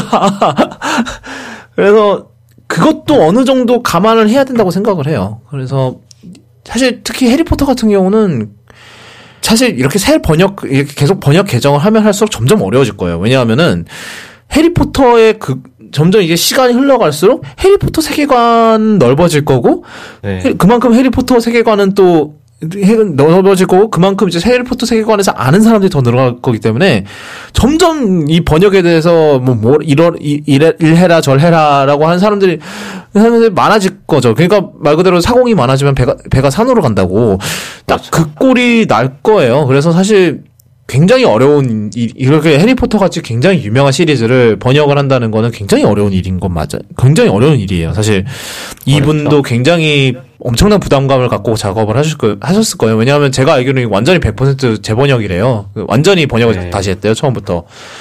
완전히 그래서 문장이 완전히 다르다고. 근데 좀 저는 이분의 스타일이 그러니까 물론 사실 저는 예전 버전도 읽은 지가 한참 됐고, 그리고 그러니까, 그러다 보니까 이분의 새 버전 읽는다고 해서 사실 딱 이게 어느 게 더 좋다, 이렇게 지금 굳이 이렇게 말할 수 없는 거긴 하지만, 일단 제가 여태까지 그러니까 여태까지 이게 조금씩 스니펫으로 그러니까 물론 이제 그게 트위터에 올라온 것들이 좀, 나쁜 예만 골라서 한 걸 수는 있어요. 근데, 이런 직역 톤이 과연 맞을까는 잘 모르겠어요. 사실 그러니까, 이거는 굉장히, 사실 마블만큼이나 어려운 번역이, 마블 혹은 스타워즈만큼이나 어려운 번역이 될 거고, 그렇기 때문에, 그러니까 그 시리즈를 아는 사람일수록 더 태클을 걸기 마련인데. 그쵸. 그 밸런스가 굉장히 어려워요. 그러니까, 이제, 한쪽에는, 이 시리즈를 너무 잘 알아서, 그러니까 완전히 다 태클을 걸 사람이 있고, 한쪽에는 이거를 너무 지키자니 뭔 소리인지 하나도 모를 사람이 분명히 있단 말이에요. 그쵸. 그래서. 그렇다고 레일건을 강철 미사일로 바꾸자는 얘기는 아니고. 그러니까, 그런 것처럼 옛날 마블 영화도 그런 이제, 용어를 좀 이상하게 바꿔놔서 그런 것도 좀 많았잖아요, 사실. 그리고 사실, 제가 대표적으로 생각할 수 있는 게, 헤일로 시리즈도 좀 그런 경우가 좀 많았고, 근데, 예를 대표적으로, 이거는 좀, 이게 헤일로 시리즈를 잘 모르시면은 사실 좀 헷갈리실 부분, 잘 모르시겠는데, 실 수도 있는데, 그게 리클레이머라는 텀이 있어요. 그래서, 그런데, 이게, 그러니까, 팬덤에서 생각하기로는 이게 계승자가 돼야 된다. 그러니까 스토리상으로 봤을 때 계승자라는 말이 더 어울린다. 라고 이제 했는데, 실제 이제 정식 번역은 재생자가 됐어요. 그래서 이게 왜 계승자냐면은 이 주인공인 마스터 치프가 옛날 선조의 인물을 계승받은 주인공이다. 라는 뜻으로 이제 리클레이머가 계승자가 돼야 된다.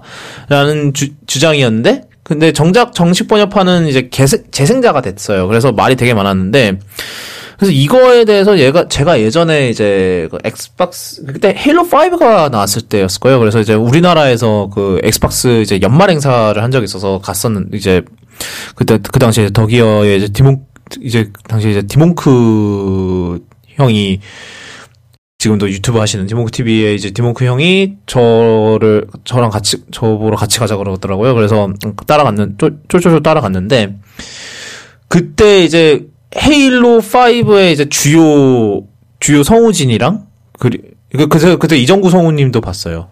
그때.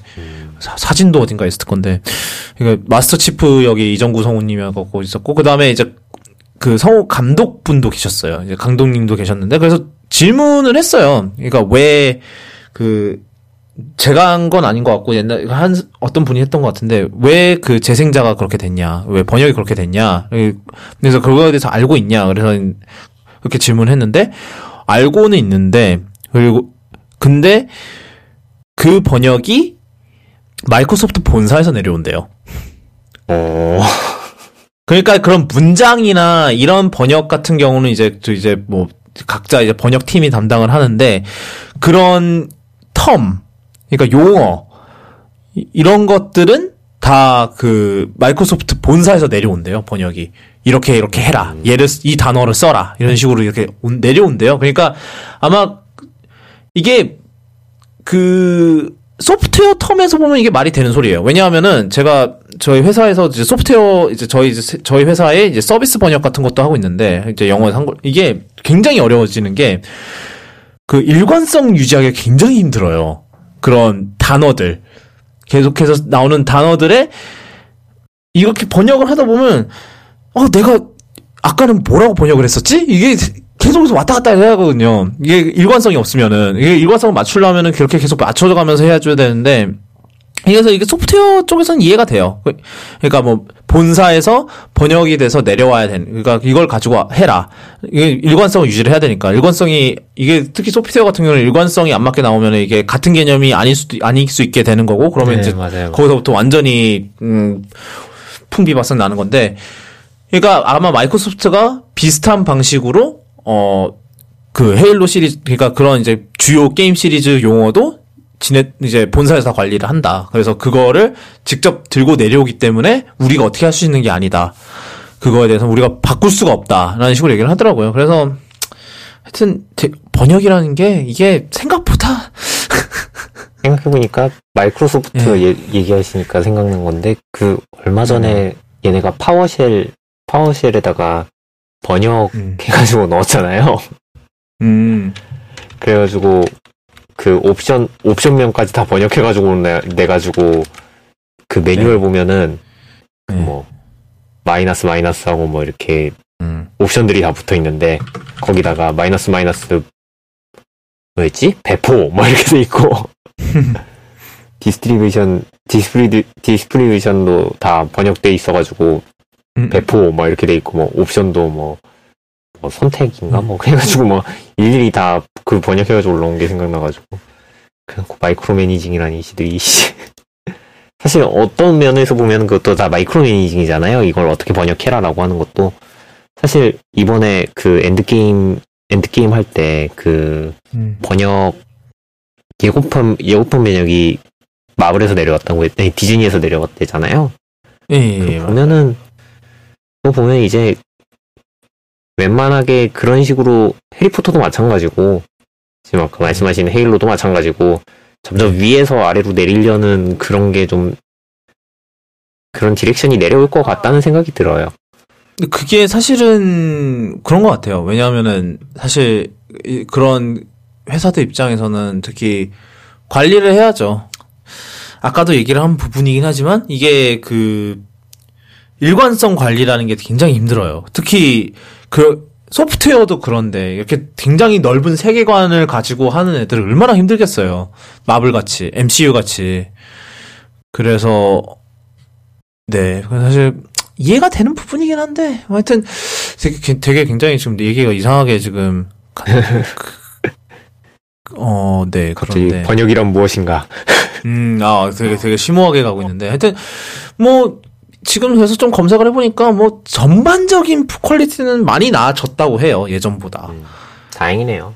그래도 이게 첫인상이 중요하다고, 첫인상이 이상하니까 사람들이 다 이렇게 들고 일어나는 것 같긴 한데.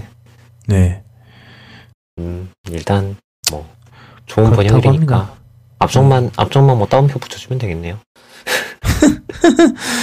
그러니까 첫 문장이 너무 임팩트가 셌어. 네, 그러니까요. 첫인상이 중요해요, 사실. 첫인상, 처음 만난 사람이 이상한 짓 하면은, 그 다음엔 아무리 착한 짓을 해도 의심스러운 거고.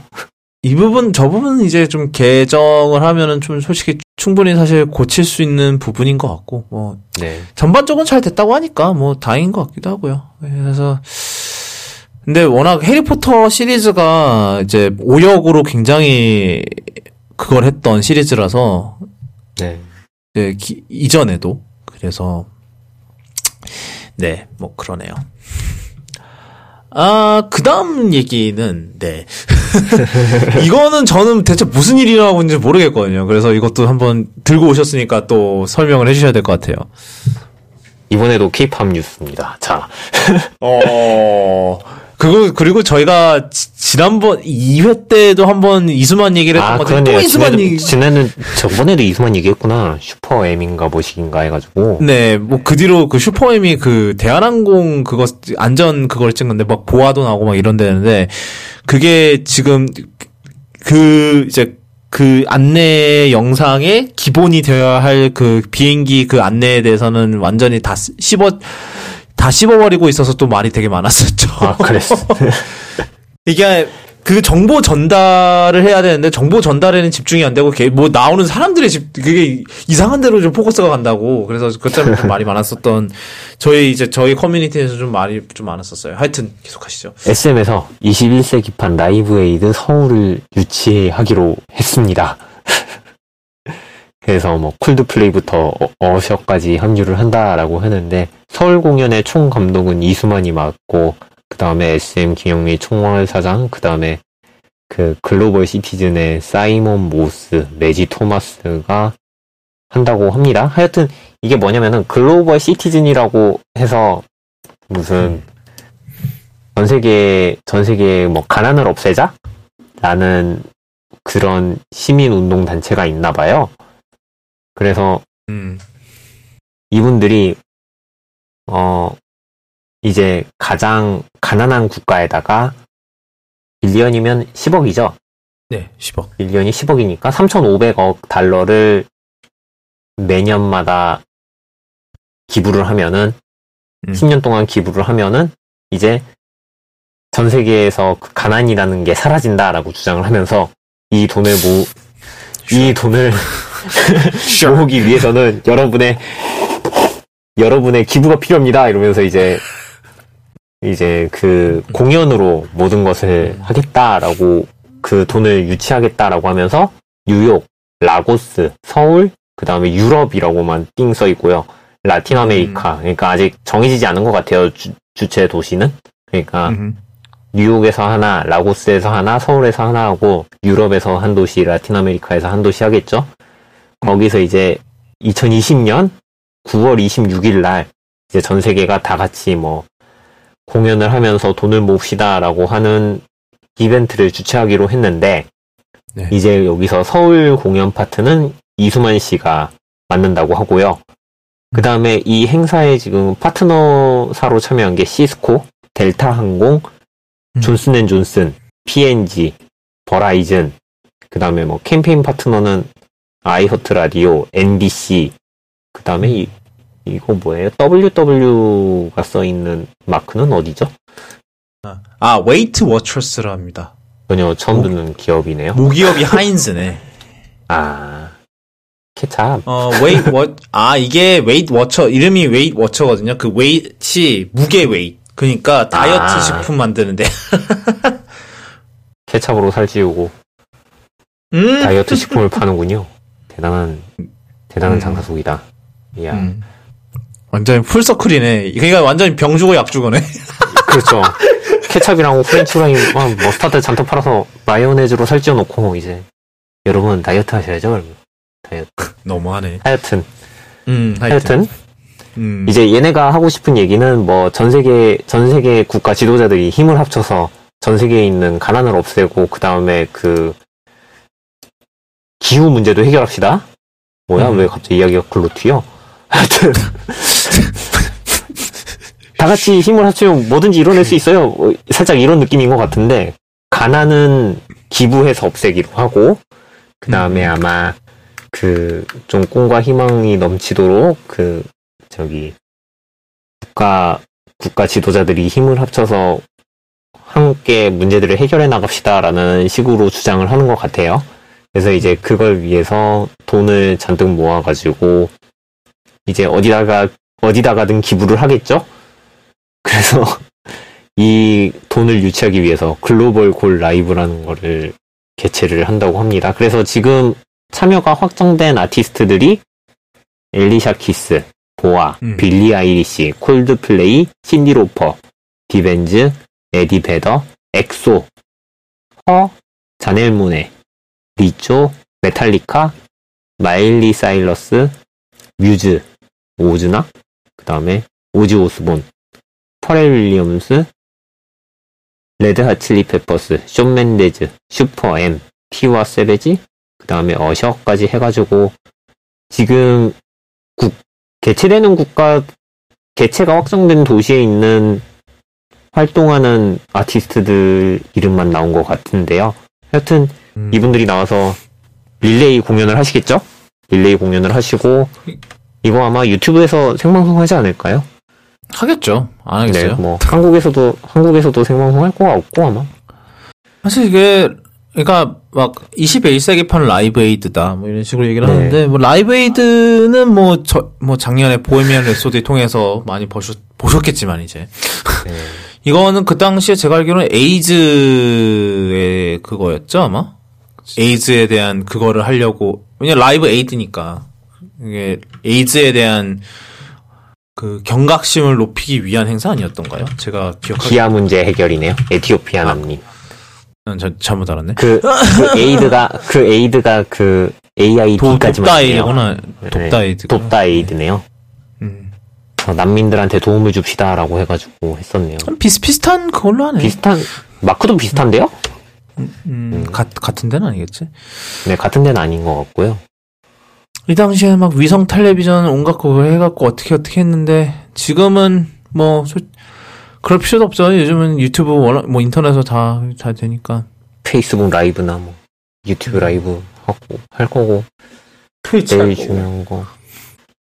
지금 9월 26일이랬죠? 내년. 네. 9월 26일이 무슨 요일이냐. 뭐 주말이겠죠. 아니야? 뭐 하여튼 네 뭐. 그래요. 9월 26일입니다. 1년 덜 남았고요. 하여튼 지켜봐야 알겠지만 사실 뭐 우리나라 아티스트 쪽은 다 당연하게도 다 SM만 나옵니다. 뭐 달라질 건 없을 것 같고 여기에 뭐 누가 더 들어올지도 모르겠는데. 제 생각에는 우리나라 연예계 이런 거 생각하면 별로 뭐가 더 들어오고 막 이럴 것 같진 않네요. 뭐 좋은 그 취지로 하자는 거니까 뭐 그래요. 뭐 그럴 수 있겠다. 생각이 드네요. 뭐 이제 좋은 취지에서 반대로 돌아와서 테일러 스위프트 얘기를 좀 할게요. 이거는 뭐냐면은 간단히 얘기해서 그 테일러 스위프트가 지금 아마 중간에 소속사를 옮겼나 뭐 그런 것 같아요. 전 잘 모르겠는데 맞나요? 네, 제가 알기로는 한번 옮겼어요. 그래가지고 뭐 그게 음악 저작권들이 다 묶여 있어가지고 뭐 노래 공연을 못 한다느니 뭐 그런 것들이 있었죠. 네네네. 하여튼 그래서 지금 그거의 문제입니다. 그래서 그거에서 계속되는 문제인데 그래서 아직까지도 그래서 옛날 곡들에 대한 그걸 못 얻었나 봐요. 그래서 뭐 그걸 가지고 공연도 못 하고 보통은 이제 전 소속사랑 이런 거에 대한 저작권 이런 거에 대한 거 좀 어느 정도 합의를 하죠. 뭐 공연을 할 때마다 뭐 이 정도의 뭐 그거를 넘기겠다 뭐 이런 식으로 얘기하는데 아직 이건 거에 대한 합의가 전혀 안 됐나 봐요. 그래서 이제 테일러 스위프트가 어떻게 했냐면 팬들을 동원을 해서 트위터에서 선동을 해서 역시 그래서 이 전 프로듀서랑 그 전 소속사에 있는 사람들한테 공격을 해라. 약간 물어! 진짜. 물어! 그러니까 뭐 정말 전형적인 트위터 선동이죠. 진짜로. 그래서 지금 완전히 난리가 났답니다. 네. 그래서 그러니까 테일러 스위프트 입장에서는 그래요. 뭐 충분히 충분히 뭐 정말 술 한잔 한 것 같고 뭐 이런 건 이해가 되는데 이것도 술 한잔하고 트윗한 거 아니야 이거? 찾았다. 한국 기사로 다룬 게 있네요. 스쿠터 브라운, 스쿠터 브라운이 자기 저기다가 올렸네요. 자기 인스타그램에다가 테일러 스위프트 팬들이 나를 죽이겠다고 협박했다. 라고 글을 올렸대요, 인스타에다가. 그래가지고, 이게 뭐냐면은, 스쿠터 브라운이 테일러 스위프트가 있던 소속사를 샀대요. 그래가지고, 그 소속사에 있던 테일러 스위프트 음악 저작권들이 다 그 스쿠터 브라운 쪽으로 넘어갔대요. 그래서 이제 테일러 스위프트는 내가 가지고 있던 음악 저작권을 빼앗겼다. 내 음악을 내가 살 수 있는 기회조차 없이 그냥 바로 스쿠터 브라운이 사가버렸다라고 얘기를 했대요. 그래가지고 이제 그게 발표되니까. 그게 되게 헷갈리는데 그러면은 그러니까 전 소속사를 샀다고? 네, 전 소속사를 사서 이제 본인이 이동을 하게 됐다고 얘기를 하면서 자신이 있던 이전 레이블에서 쓰던 노래들은 공연할 수가 없게 됐다라고 SNS에도 올렸더니 이게 결국에는 물어라는 의미가 돼서 사람들이 잔뜩 물어가지고 아이고 심했네요. 애들을 죽이겠다고 했네 이 팬들이. 이야 전화까지 했네. 아내와 아이들을 위협하는 살해 협박 전화를 받아 언급하지 않으려던 생각을 바꿨다. 근데 사실 그러니까 뭐 이쪽 사람들도 사실 뭐 스쿠터 브라운이나 이쪽 사람들도 사실 잘한 건 아니에요. 그러니까 이 사람들은 돈에 눈이 멀어서 그런 걸 했겠지 당연히. 그래서 뭐 이게 뭐 그 사람들의 업보네 이렇게 얘기할 수는 있겠지만 그렇게 될 게 아니죠. 그러니까 자기가 이걸 모르고 이랬을까요? 그러니까 은근히 이거를 노린 게 아닐까. 알고 있을 거예요. 네, 그러니까. 심지어 스쿠터 브라운이 아예 대놓고 그냥 네 마음대로야 불러라 이랬네요. 포기했어요 결국? 그러니까 자기가 원하는 건 얻었네. 어떻게 보면. 네, 나한테 허락 안 받아도 된다. 네 노래 부르고 싶으면 불러라 이랬대요. 심지어는 분쟁 해결하고 싶어서 테일러 스위프트한테 대화를 요청했는데 테일러 스위프트가 무시했다고. 전에 테일러 스위프트 카니에 웨스트랑도 뭐 있지 않았나요? 뭐 있었는데. 그 뮤직비디오에 카니에 웨스트가 저거 한 적이 있잖아요. 무슨 도널드 트럼프 밀랍 인형 만들고 막 해가지고 다 같이 드러누워 있는 뭐 그런 뮤직비디오를 만든 적이 있어요. 그때 테일러 스위프트도 있었어요. 테일러 스위프트도 있었는데 그때 테일러 스위프트도 밀랍 인형을 만들어가지고 뭐 다 같이 이제 일렬로 누워있는 뭐 도널드 트럼프고 뭐 다 누워있는 뭐 그런 동영상이 있었거든요. 뮤직비디오에. 거기에서 이제 테일러 스위프트가 그게 나오고 난 다음에 왜 자꾸 내 이미지를 갖다 쓰냐 이러면서 카니 웨스트한테 따지는 글을 올려가지고 물어! 한 적이 또 있어요. 근데 나중에 이쯤 되면은 이쯤 되면 이거에 대해 굉장히 지금 이제 확 하고 있는 거 아닐까요? 그러니까요. 그런데 더 웃긴 거는 김 카다시안이 올렸었나 카니 웨스트가 올렸는데 둘 중에 한 명이 통화 녹음한 걸 올렸어요. 테일러 스위프트가 우와 진짜 재밌겠다 이거 되게 재밌겠다 막 이러면서 거기에다가 오케이를 한 통화 내용이 녹음이 돼가지고 그거를 깐 걸로 알고 있거든요. 찾아봐야지.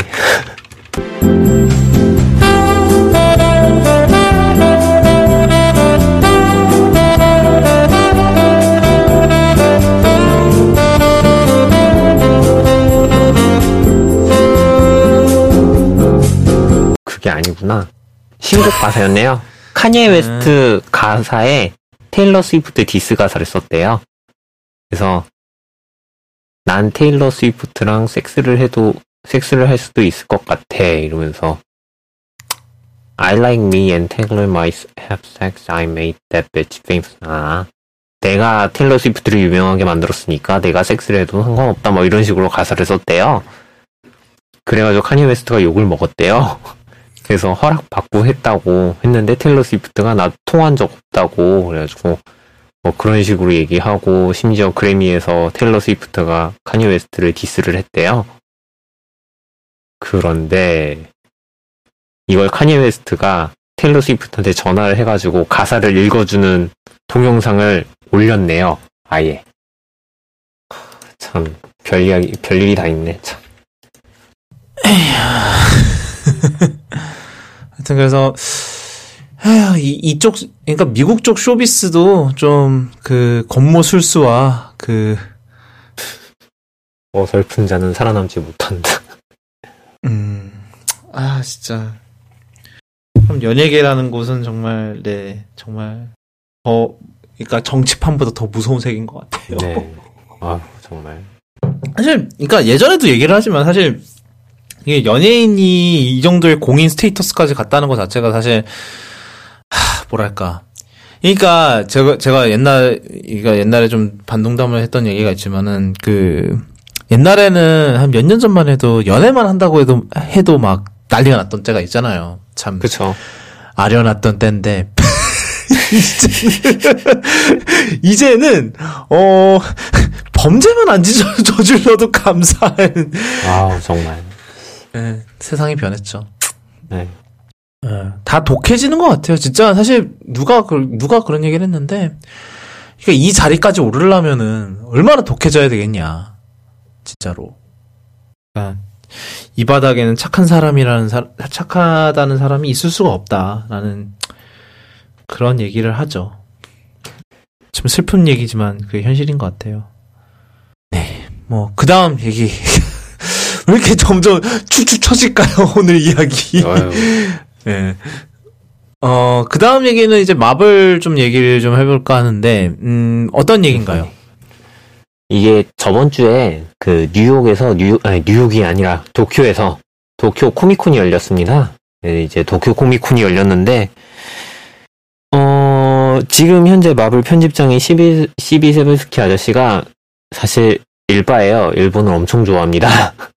누구요? 그래서 그 시비 세베스키 편집장 아저씨가 일본을 엄청 좋아해요. 그래가지고 심지어는 예전에 자기가 막 일본 선화로 스파이더맨 이야기를 써놓고 뭐 한 적도 있고요. 그 다음에 심지어는 어떤 만화를 연재할 때는 본인 이름을 숨기고 아키라 요시다라는 이름으로 가짜 일본인 필명으로 하고 막 자신이 일본에서 자랐으며 뭐 일본에서 자란 순수 일본인 미국 만화 그런 설정을 써가지고 본인이 막 그런 일본을 주제로 뭐 만화를 쓴 적이 있어요. 물론 욕을 바가지로 사실이 그게 드러나고 난 다음에 욕을 바가지로 먹었는데 하여튼 그 아저씨가 도쿄 코미콘에 또 가셨어요. 그 사이에. 뭐 그런 걸 수 있죠. 뭐 그 사기친 거보단 낫잖아. 그쵸. 하여튼 가셔가지고 엄청난 발표를 해버립니다. 저희가 울트라맨 라이센스를 구매했습니다. 라고 얘기를 해가지고, 이제, 그 울트라맨입니다. 그 일본의 그, 은색 옷을 입은 울트라맨을, 이제, 코믹스로 만들겠다. 라고. 그래서, 마블에서 얘기하는 그, 라이센스를 사들였을 때의 사용하는 방법이 두 가지가 있거든요. 지금 스타워즈 코믹스처럼 그냥 단독 스타워즈 라인만 몇 가지 내고 그 내용을 연재하는 방법이 있고요. 그 다음에 코난 더 바바리안을 사들여가지고 그 코난 바바리안이 마블 코믹스의 세계관에서 자기만의 스토리를 이어가면서 가끔씩 크로스오버에 나오고 뭐 이런 식으로 운영하는 경우가 하나가 더 있는데 그런 식으로 사들여가지고 만들었던 코믹스들이 예전에는 엄청 많았었어요. 그래서 뭐 트랜스포머도 있고 닥터 후도 있고 엄청 많았었는데 이제 그 판권들이 다 다른 데에 팔리면서 걔네들이 안 나오게 됐었죠.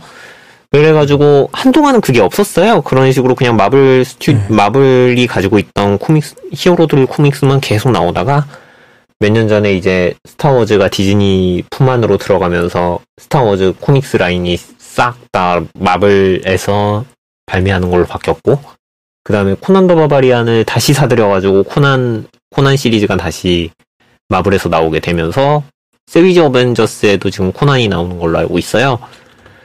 그런 와중에 이제 마블은 이제 자기네 만화, 히어로들 만화 판권은 여기저기 다 팔아 치우면서 그 와중에 이제 울트라맨 라이센스는 구매했다라고 이제 발표를 해가지고, 일단 얘가 어떤 식으로 쓰일지는 발표가 나지 않았는데, 하는 얘기로는 이제 울트라맨에서 풀어나가지 못한 이야기를 마블 코믹스를 통해서 이제 자신들이 이야기해 나가겠다라고 얘기를 했고, 그 다음에 이 CB7스키 아저씨가 이제 현실 세계에서 이제 울트라맨이 엄청난 많은 세대한테 영향을 미쳤다라고 얘기를 하면서 이제 울트라맨 멀티버스를 새로운 이야기로 소개하겠다라고 얘기를 했어요. 그래서 지금 이 멀티버스라는 말 때문에 살짝 걱정이 되긴 하는데, 어떻게 될지는 봐야 알겠지만 뭐 나오는 걸 봐야 알 것 같은데, 또 작가들을 누굴 배정하냐에 따라서 달라지게 하겠지만, 이제 이런 종류의 스토리를 잘 쓸 것 같은 작가들도 있거든요. 그래서 내면 잘 되게 하겠는데. 옛날과는 좀 달라지긴 했던 것 같긴 해요. 네. 그리고 제가 알기로는 울트라맨 말고 예전에 미국에서 뭐 파이팅 드라마처럼 일본 전대물 하나 끌어다가 드라마 방영한 거 있지 않나요? 이름이 뭐지? 어떤 거요? 울트라맨이랑 똑같이 비슷하게 생긴 애가 컴퓨터 속에 들어가가지고 막 괴물들이랑 싸우는 내용이었던 것 같은데, 정확하게 기억이 안 나네요, 뭔지는. 그런 게 있었나? 나중에 기억나면은 말씀드릴게요. 네. 이 상태로는 검색을 할 수 있는 아무 그게 없으니까 뭔가 있겠죠. 되게 재밌는 건 하나는 울트라맨 얘기가 나서 말인데, 네네. 예전에 오메가에서 스피드마스터 울트라맨 에디션을 내놓은 적이 있어요. 이게 말씀하시는 거 맞죠? 예, 시계요. 스피드마스터 문워치라고 하죠, 보통은. 네. 그래서 이게 어떻게 된 건고 하니, 옛날에 이제 울트라맨이 TV 시리즈로 나왔을 때 이제 특촬물 그걸 했을 때 거기서 이제 주인공이 찼었대요. 스피드마스터를. 그래서 그것 때문에 이제 엄청나게 인기를 끈 거예요. 그래서 그 당시에 이제 거기에 차고 나왔던 울트라맨에 차고 나왔던 해당 스피드마스터 모델이 막 그렇게 올라가고 막 그랬는데, 그래서 이게 올해였나 작년이었나 올해였던 것 같아요. 올해 한정판을 내놨어요. 울트라맨 한정판을 내놨었어요. 이 보시면은 막 야광 그거에 이게 보면은 야광 이렇게 되는 거에 울트라맨 이렇게 실루엣이 이렇게 딱 돼 있기도 하고 되게 재밌는 게 많아요. 그래서 이제 박스도 울트라맨 모양의 그런 박스로 돼 있고. 그래서 되게 뭔가 안 맞을 것 같은데. 아니, 근데 시계 되게 잘 나왔는데요? 예. 이게 뭔가 되게 안 맞을 것 같으면서도, 예, 생각보다 꽤. 예. 실제로 차고 나왔었대요. 예. 처음에 말씀하실 때 딱 들어봤을 때, 응? 뭐지? 싶었는데, 시계는 되게 멋지게 나왔다. 네. 좋네요. 네. 가격 정보 보기. 이야, 798만 원. 와. 권장 소비자 가격이 798만 원. 근데 그리고 이거는 2012 피스 한정이었기 때문에 이미 다 팔리고 없을 네, 겁니다. 그랬겠죠. 네. 네. 놀랍네요.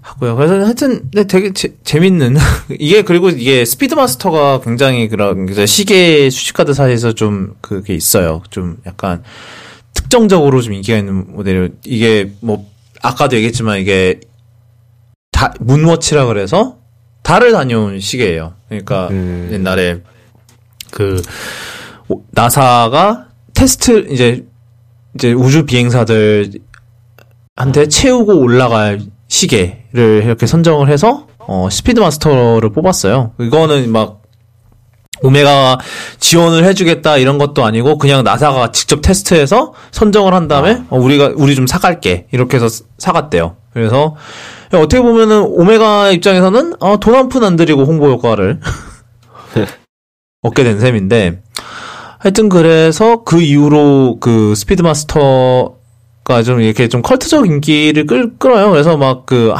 이제 시계 웹사이트에서 스피디 튜즈데이라 그래서 이제 매주 화요일마다 스피드마스터에 대한 그걸 올리는 게 있었어요. 그리고 이게 해시태그도 되고 막 이러니까는 오메가에서도 이거를 인지를 해서 그 스피디 튜즈데이 한정판이라는 걸 처음에 내놨었어요. 그러니까 이거 같은 경우는 팬들이 좋아했던 이제 스피드마스터의 이제 뭐 60년, 60년 아마 재작년이 60주년이었을 거예요. 그래서 60년 그 역사에서 이제 사람들이 좋아했던 특정 이제 스피드마스터 모델들의 요소를 가져와서 이제 하나의 이제 한정판을 만든 적이 있어요. 그리고 이 울트라맨 버전이 그 스피디 튜스데이 그 한정판의 두 번째예요. 그래서 이것도 이제 팬들이 나 이런 디자인이 다시 복각됐으면 좋겠다. 그러면 이제 오메가가 이런 것 좀 이제 그거를 보다가 오케이 이렇게 해보자 이렇게 해서 만든 게 이건데 그래서 울트라맨에 나왔던 그 디자인을 가지고 스피드마스터의 디자인을 가지고 이제 이걸 만들었다 이거죠. 그러니까 명품 시계 브랜드 치고는 굉장히 파격적인 그거였어요. 왜냐하면 온라인으로, 그러니까 명품 브랜드가 온라인으로 이렇게 홍보를 한다는 건 아직도 좀 터부시되는 그런 거거든요. 자기네 이미지 망친다고. 그래서 굉장히 좀 공격적으로 달려들었죠. 그래서 이 첫 번째 스피디 튜즈데이 한정판이 오메가에서 최초로 온라인으로만 판매했던 그거래요. 온라인으로만 판매했던 시계인데 2시간 만에 완판. 그래서 지금은 이제 오메가 대부분의 그러니까 미국 사이트 같은 경우는 다 온라인으로 살 수 있거든요. 뭐 아직 우리나라는 안 되지만. 그래서 네. 뭐 하여튼 어쩌다 이 얘기까지 했네요. 저는 사실 스피드마스터보다는 C마스터과긴 한데 뭐 그래요. 거기까지 합시다. 그다음 또 마블 얘기예요. 마블 얘기 계속 가죠. 이건 어제 나온 뉴스인데요. 이게 저번 회 때 말씀드렸던 건데 그러니까 디즈니가 원래 마블 스튜디오랑 마블 엔터테인먼트 두 개가 갈라져 있을 때 얘네들을 합쳐서 마블로 만들고 이제 CCO 자리에 케빈 파이기를 앉혔다라는 소식까지 전해드렸었는데 이제 그 사이에 저희가 다루지 않았던 게 한 가지가 더 있었어요. 원래 마블 엔터테인먼트의 CCO가 계셨어요. 조 퀘사다 씨라고. 이제 이 아저씨는 그러니까 전전 편집장이에요. 마블에서 전전 편집장을 맡아가지고 작가들이 사실 만화 팬들이 생각하기에는 조금 원한 같은 게 쌓인 아저씨라고 네. 하는 편이 맞거든요. 왜냐면은 이 아저씨가 신인 발굴을 엄청 잘했어요. 그래가지고 코미콘이나 뭐 이런 행사장 같은 데 가가지고 신인 작가들이 자기들이 인디 만화를 만들어가지고 그 좌판에 깔고 팔고 있으면은 이 아저씨는 다 읽어보고 가가지고 야 너희 잘 그린다 우리랑 같이 일해보지 않을래 하면서 독점 계약을 해버려요. 그래서 이 사람들은 마블로 끌어들이는 동시에 DC 뭐 다크호스 뭐 이런 데서는 몇 년 동안 일을 못하게 그냥 마블 일만 하도록 이런 식으로 계약하는 독점 계약을 추진한 아저씨거든요. 네네. 그래서 이제 아티스트들한테는 정말 최고의 승진 기회라고 생각할 수 있는데 반면에 이제 팬들 입장에서는 조금 미움을 받았죠. 원래 인디 만화를 하고 있던 사람을 갑자기 야 마블에서 일하지 않을래 하면서 인디 만화의 연재를 끊어버리는 뭐 그런 상황으로 만든 아저씨여서 하여튼 원한을 많이 사는 아저씨였는데 예전에 트위터에다 제가 한번 올린 적 있는데 그 CSI 만화 중에서 그 마블 그 코미콘에서 사람 죽는 만화 있잖아요. 거기서 이제 그 블리딩 쿨 지금은 블리딩 쿨 운영하고 있는 기자 아저씨가 죽는데 사실 원래는 이 아저씨를 노렸다. 조케사다를 죽이려고 했었다라는 내용으로 흘러가거든요. 하여튼 예. 하여튼 이 조케사다 아저씨가 원래는 마블 CCO였어요. 지금까지. 근데 이 아저씨가 갑자기 마블의 CCO가 케빈 파이기로 앉히면서 그러면은 이제 조케사다는 어떻게 되는 거지? 라는 생각은 아무도 안 하고 있었던 거죠. 그리고 마블에서도 얘기를 안 해주고 있었고요. 디즈니도 이 아저씨는 어떻게 할 거다라고 얘기를 안 했었는데 이제 마블에서 이 조케사다가 인사이동이 됐다고 발표를 했습니다. 이 아저씨는 이제 마블 CCO는 아니고요. 그러니까 마블 엔터테인먼트의 그 부회장, 바이스 프레지던트직으로 올라가고 그 다음에 기존의 CCO 직과 비슷하게 마블 엔터테인먼트에서 그 창조성 방향을 결정하는 크리에이티브 디렉터로 내려가게 됐어요. 그래가지고 이제 현재 바이스 프레지던트 겸 크리에이티브 디렉터라고 직함이 바뀌었고요. 제가 알기로는 이분이 아마 그 디즈니 플러스에서도 개인쇼 진행할 거예요, 아마. 그런 본인이 이름이 스토리보드라고. 되게 써있구나. 네, 이 아저씨가 이제 그 마블 제가 알기로는 이게 그 토크쇼인데 마블에서 일하고 있는 작가들과 인터뷰하고 어떻게 이야기가 진행되고 있는지. 근데 스토리보드라고 하면은 제 생각에는 마블만 다룰 것 같지는 않네요.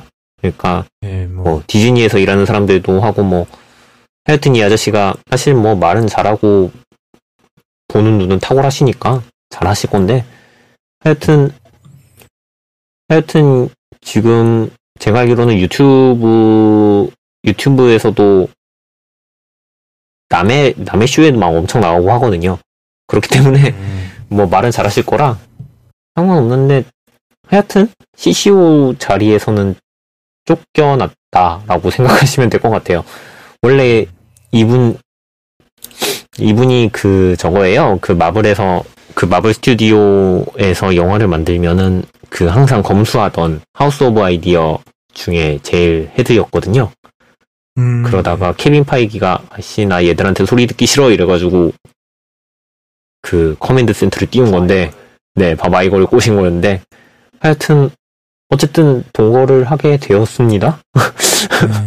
어떻게 될지는 모르겠지만 잘 되시겠죠. 뭐 케빈 파이기가 뒤끝을 부리진 않겠지만 부리려나. 케빈 파이기가 뒤끝 부리는 거는 그 누구야 아이작 펄머터한테만 그러지 않을까요? 그러나 펄머터는 어떻게 됐어요 진짜? 그러게요. 그 아저씨 지금 비선 실세 문제로 지금 뭐 한참 뭐 조사받는다고 하더니 1년이 지나도록 소식이 없네. 봅시다. 아이작 펄머터. 정말 아무런 소식이 없네요. 뭐야? 일단 그 케빈 파이기 승진하고 난 다음에 얘가 쫓겨날 거라는 얘기밖에 없고 그다음에 여기 있다. 이 아저씨 그 비선실세 미팅 하고 난 다음에 계속 지금 트럼프가 거주하고 있는 마르라고에서 눌러 앉아 있다고? 뭐하는 신기하네요. 이야. 그러니까 뭔가 디즈니 입장에서 뭔가 빨리 자르고 싶은데 뭔가 어떠한 모종의 이유로 해서 쉽게 못 자르고 있는 약간 그런 느낌 같지 않아요? 좀. 주식 때문에 그렇죠. 주식 때문에. 약간 그거죠. 약간 그 위워크의 아담 뉴먼 이런 비슷한 꼴 날까봐 지금. 네. 하여튼 이게 이 아저씨는 얼마 전에 그 넷플릭스에서 그 우리가 사랑한 장난감들 있잖아요. 그 토이즈. 그 다큐멘터리 보면은 나 보니까 어쩌다 보니 장르가 겹치게 됐는데 WWE 그 레슬링 피겨 편이 있더라고요. 거기에서 이제 한참 그 WWE가 얼마나 그 장난감 업체들을 상대로 사기를 쳐왔나라고 막 네. 그거를 썰을 풀어가고 나왔었는데 그 중에 하나가 펄모터가 있더라고요. 펄모터가 엄청나게 크게 사기를 함께 치고 사업을 접었다라고 얘기를 하는데 이 아저씨는 참 좀 빨리 잡혀가거나 뭐 어떻게 됐으면 좋겠어요. 지금 개인사로도 엄청나게 큰 일이 하나 있긴 하거든요. 지금 다 지웠네? 와. 그 펄모터가 그 자기 사는 동네에 뭐 성범죄자가 산다고 뭐 그런 식으로 신고해가지고 그 아저씨한테 명예훼손으로 고소를 걸린 일이 있어요. 그래가지고 그 아저씨랑 싸우는데 지금 뭐 그 DNA 검사 결과로 이제 그거를 뿌려가지고 문제가 됐는데 그 DNA가 조작된 거다라고 해가지고 이제 펄모터한테 고소가 걸린 상황이거든요. 아직 해결이 안 된 걸로 알고 있는데 원래 이게 위키피디아의 그 개인사 항목에 엄청나게 길게 써 있었거든요. 근데 그게 싹 날라갔네요. 뭔 짓을 한 거야 대체? 잊혀질 권리죠. 아닙니다. 그 다음 또 넘어가죠. 저희 생각보다 굉장히 길어지고 있는데, 조금만 버텨주세요. 잘 나눠서 들어주시면 될 것 같아요. 그 다음 소식은 닌텐도 관련 소식인데, 드디어, 한국에 e숍이 들어옵니다. 드디어. 여태까지는 만약에 스위치를 안 써보셨다면, 아니면 그냥 해외 스토어만 쓰고 사셨다면, 원래는 우리나라에서 사용을 하려면 우리나라에서는 다운로드 코드 스토어라는 게 있어요. 그래서 그러니까 어떻게 보면은 이제 스위치에서 e숍 앱을 들어가면은 다운로드 코드만 입력하라고 떠요. 거기에다가 뭐 이제 스토어에서 구입한 코드를 복사 붙여넣기를 해서 다운받아야 되는데 이게 뭐냐면 제 생각에는 스위치에서 결제 모듈을 따로 달기가 귀찮아서 결제 모듈을 웹 쪽으로 뺀 거예요. 사실 제가 생각하기에는. 그래서 그러니까 결론적으로 얘기하면 스위치 안에서 게임을 못 샀어요. 여태까지. 그래서 뭐 닌텐도가 뭐 12월쯤에 정식 한국판 e숍을 내놓을 거다라는 아니구나. 올 겨울 업데이트 예정이구나. 하여튼. 네, 올 겨울 업데이트. 그래서 뭐 별로 그래서 뭐 지난번에 이제 미국에 사는 후배한테 이 얘기했더니 후배가 완전히 컬처 쇼크를 받아갖고. 근데 이게 안심하면 안 되는 게 사실 삼다수도 e숍이 있잖아요. 있어요? 네, 있어요. 삼다수도 e숍이 있어요. e숍이 있고 게임기 내에서 게임을 구매할 수가 있어요. 근데 그 중요한 게 뭐냐면은 얘네는 돈을 충전을 해야 돼요. 계정에다가. 그 충전을 하려면은 편의점 가서요. 5,000원권을 사야 돼요. 그래서 그 5,000원권 긁어가지고 나오면 코드가 나오거든요? 그 코드를 삼다수에 입력을 해요. 그러면은 삼다수에 5,000원, 계정에 5,000원이 추가가 돼요. 그리고 그 5,000원으로 게임을 사는 겁니다. 근데 뭐, 보니까, 사실 근데 딴 문제가 또 하나 있어요. 이제 만약에 e숍이 들어오게 되면은, 해당 국가의 카드를 해외 e숍에서 못 써요. 이게 간단하게 뭐냐면 예를 들어서 한국에 e숍이 들어온다. 그러면 내가 만약에 이미 뭐 미국이나 일본 e숍에서 내 한국 카드로 만약 결제를 하고 있었다 이러면 이 카드가 막혀요. 그래서 못 써요.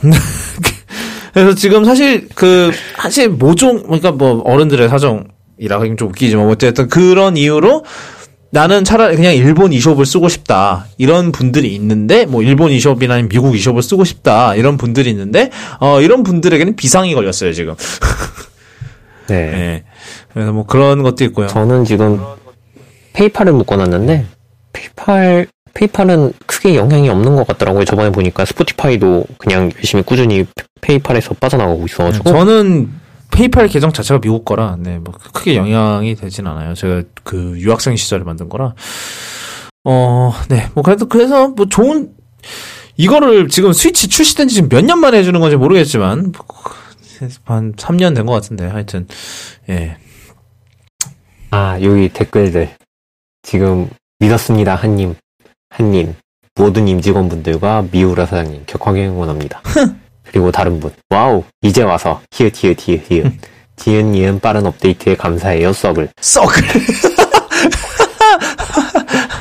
예 그래요. 그 다음에 크크크크크 너무 빨리 해주시네 히읗 그리고 지금 그 얘기도 있네요. 인디게임은 정말 안 된 거는 이제 올라오지 않을 수도 있다는 얘기도 있네요. 네. 그렇구나. 인디게임도 한국 게임 등급위원회 확인을 받아야 되죠? 그럴 거예요. 예. 네, 그거 검사 못 받으면 근데 어차피 그 게임을 발매 다운로드 코드 스토어 돌리느라고 어차피 심의 문제는 뭐 크게 차이는 없었을 것 같아요. 그렇구나. 네, 크게 차이는 없겠네요. 네. 이제 제일 걱정은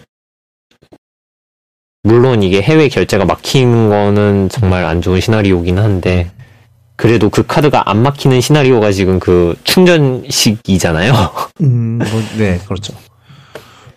충전을 어떻게 해결할지는 모르겠는데 하여튼 이거 런칭되고 나면은 그래도 그 뭐 온라인 멤버십이랑 온라인 하고 나면은 그 각종 SNES 조이콘이라든가 뭐 그런 것들 들어올 가능성도 높아지는 그거는 이미 때문에. 들어오고 있을걸요. 왜냐면 스위치 온라인은 이미 그걸 하고 있어서 사실.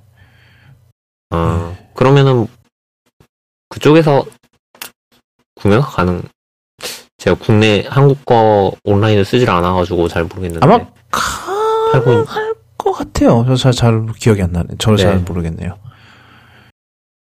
한번 나중에 찾아는 봐야 되겠네요. 하여튼 자체는 되게 괜찮을 것 같아요. 일단 너무 늦었다는 게 지금 이제 와서? 닌텐도 입장에서 굳이 뭐 그렇게 급할 이유는 없긴 하죠. 왜냐면 어차피 뭐 지금 거의 우리나라 콘솔 시장 독주하고 있는데 뭐. 네. 그쵸. 네. 이제 그 다음은 저희가 리뷰를 좀 2개나 할 거예요. 지금 녹음 시작한 지 지금 2시간 넘었는데. 그런가요? 네. 예상보다 많이 했네요. 그래서 얼마나 걸릴지 모르겠어요. 진짜 이건 거의 최장을 기록 찍지 않을까 이런 약간 좀 걱정이 좀 드는 하는데 일단 첫 번째로는 게임 리뷰를 할게요. 뭐 많은 분들이 그럼 포켓몬 소드 실드 리뷰하시는 거냐 이렇게 생각할 수도 있는데 아니에요. 우리 저희가 이번에 좀 얘기해 볼 게임은 그 스타워즈 제다이 오더의 몰락. 그러니까 영어로는 폴른 오더인데 저는 여기서 이것부터 좀 오역이에요, 사실. 폴른 오더는 이미 오더가 몰락을 한 거예요. 몰락한 오더가 돼요, 사실은. 근데 PP. 근데 왜 과거 완료. 그러니까 뭐 그 간단한 그런 이건 주어랑 이게 완전히 바뀐 거지. 그래서 그러니까요. 하여튼 그래서 이거를 리뷰를 할 건데 저는 좀 기대 반 걱정 반 이 게임을 개발한 리스폰 엔터테인먼트에 대해서 간단히 얘기를 하자면 일단 리스폰 엔터테인먼트 시작은 사실 인피니티 워드죠. 그 옛날에 콜 오브 듀티로 유명한. 그래서 인피니티 워드에서 거기에요. 거기에 있던 이제 중요층 빈스 잠팔라라 그래서 이제 그 인피니티 워드를 창업했던 걸로 알아요. 그래서 그분이 액티비전이랑 한판 하시고 뭐 액티비전 했죠. 또 모던 워페어 2인가 이후에 그냥 한판 하시고 빡쳐서 이제 인피니티 워드 그만두고 나와서 차린 회사예요. 리스폰이. 그러고 EA랑 아마 독점 공급 계약을 맺었을 거예요. 아니면은 EA 소속이든지. EA 소속이네요. 그래서 나와서 리스폰 엔터테인먼트를 만들었고 그래서 이 사람들이 처음으로 만든 게임이 바로 타이탄폴이었죠. 타이탄폴 만들었고 타이탄폴 2 만들었고 그리고 아마 그리고 에이펙스 레전드도 이 사람들 작품이죠. 그렇게 하고, 이제 네 번째로 만든 게임이 바로 스타워즈 제다이 오더의 몰락이에요. 그래서 이거는 이제 EA가 이제 루카스 필름이랑 이제 게임 독점 계약을 맺고, 이렇게 그동안은 이제 그 다이스를 통해서 배틀프론트랑 배틀프론트 2 나왔고, 둘 다 욕 엄청 먹고, 마이크로 트랜잭션 이런 것 때문에. 현질이죠. 가차랑 현질 때문에 욕을 무지하게 얻어먹고, 이러고 있었는데, 그래서 이 리스폰 같은 경우는, 완전히 싱글 플레이어 위주의 스타워즈 게임을 만들겠다라고 해서 선언을 해서 만든 게 바로 이, 제다이 오더의 몰락인데,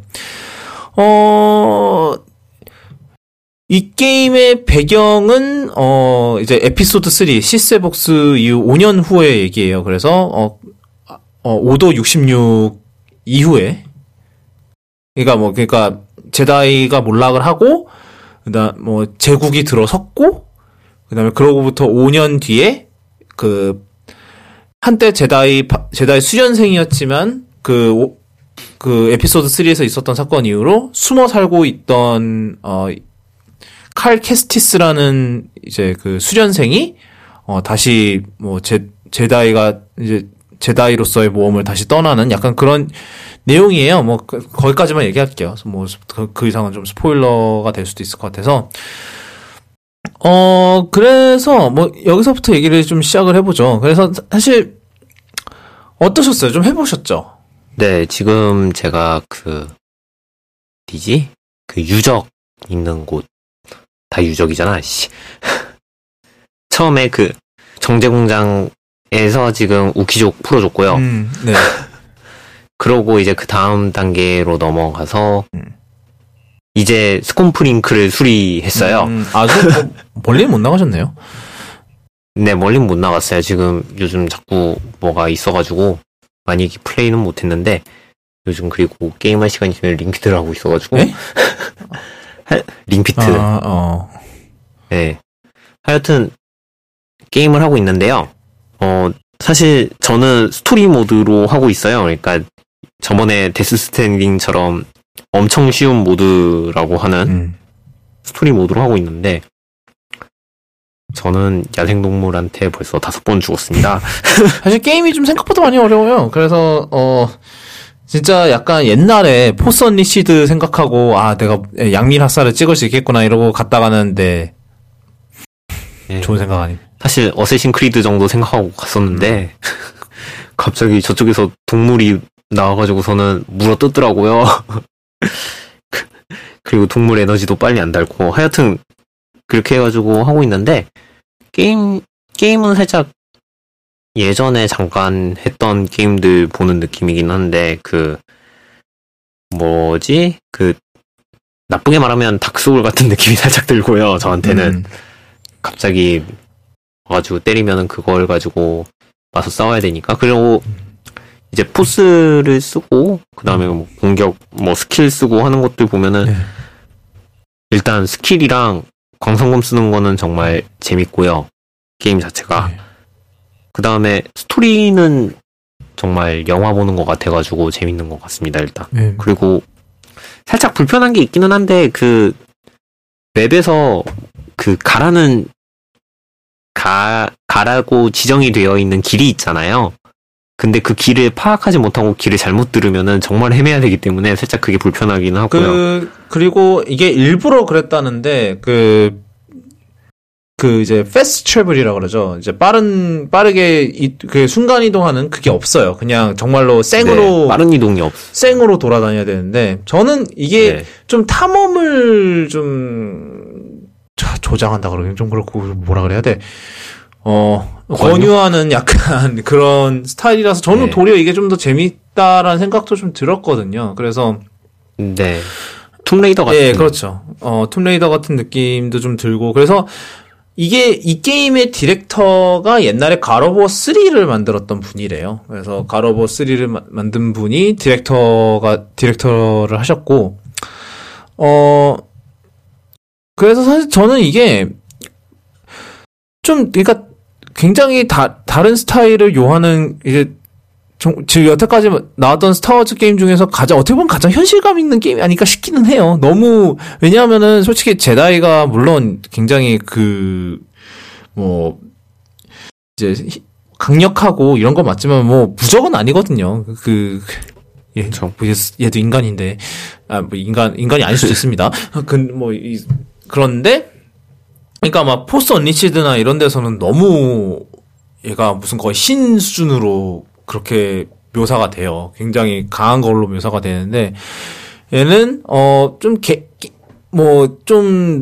많이 너프가 됐죠. 이제, 좀 게임의 그걸 위해서. 근데 저는 이게 도리어 좀 더 현실적인 게 아닐까라는 생각도 들어요. 일단 저는 탐험하는데 불만은 없었는데 중간에 이제 길을 한번 잘못 들었더니 이제 한번 어디 잘못 떨어지고 나니까 그 중간 지점에서 갑자기 리스폰이 되고 거기서부터 다시 원래대로 돌아가야 되는 거예요. 그래가지고 탐험하는 그런 게 아니라 그냥 적도 없고 아무것도 없는 길을 이제 다시 장애물을 띄워놓고 해가지고 들어가고 있었더니 조금 그런 것만 아니면은 괜찮았을 것 같은데, 일단은 게임하면서 여기를 설마 들어가야 되겠어 싶은 데는 다 들어가야 되더라고요. 그렇죠. 예. 그래서, 네.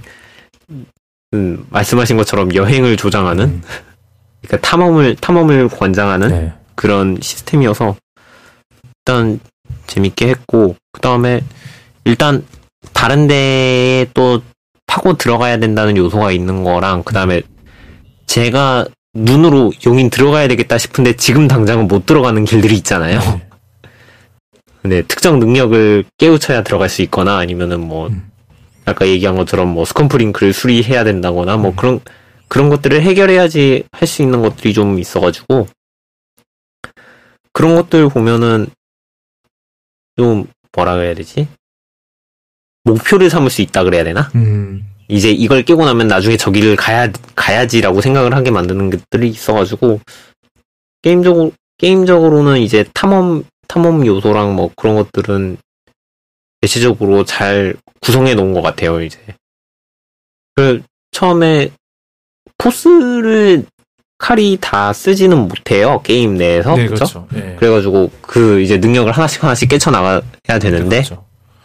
이제 보면은 못 갈 것 같은 길이 있다가도 능력을 하나 깨치고 나면 아까 거기 다시 갈 수 있겠다라고 생각이 드는 식으로 구성을 해놨다는 게 되게 볼만한 것 같아요. 그리고 애초에 게임 자체에서도 그렇게 보여주잖아요.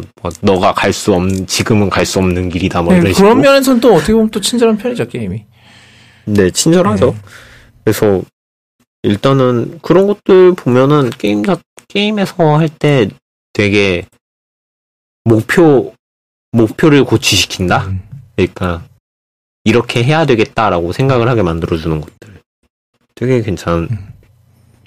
지금 스타워즈 게임을 많이 한 편이 아니어서 저는 몰랐는데, 그래도 다른 게임들이랑 비교했을 때는 되게 재밌게 한 것 같아요. 특히나 가장 최근에 한 게임이 그 게임이었어서 일단 그랬습니다.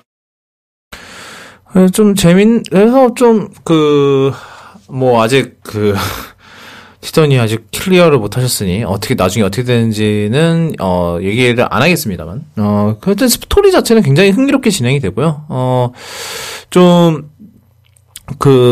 진짜 간만에 정말 스토리에 신경이 많이 쓴 게임이 나오지 않았나 생각이 들어요. 요즘 같은데 다 온라인 멀티플레이어 머시기 이런 거에 굉장히 치중한 그런 게 많은데, 저는 오랜만에 좀 정말로 정말 스토리 따라가는 느낌으로 되게 재밌게 했고요. 그리고 지금 여기 이제 주인공인 칼 캐스티스 역으로 나온 사람이 카메론 모나한인데, 제가 알기로는 지금 고담에서 조커로 그러니까 조커로 추정되는 역할을 맡은 거죠. 조커는 아니고 100% 조커는 아니고요. 얘가 조커일 것이다라는 느낌으로 막 하고 엄청 애를 띄워줬어요. 그러니까 얘가 이제 조커가 될 것 같다라고 분위기를 그렇게 만들어 놓고 죽여요. 오. 그리고 걔한테 쌍둥이가 있었다라고 해서 얘도 이제 좀 미쳐가는 과정을 보여주고 뭐 그런 식으로 해서 뭐 얘가 조커가 되었다 뭐 이런 얘기까지는 안 나오고 그냥 조커가 될 것 같다라고 이제 뿌려주기만 하고 끝나는 드라마가 끝나죠. 뭐 시즌 5에서는 조커가 되네요. 그 쌍둥이가. 네. 죄송해요. 스포일러 해버렸네. 사실 뭐 볼 사람은 다 봤겠죠. 안 볼 사람은 안 보고. 제다이 이런 이제 스타워즈 좋아하는 사람들에게는 굉장히 그런 이제 그런 카타르시스를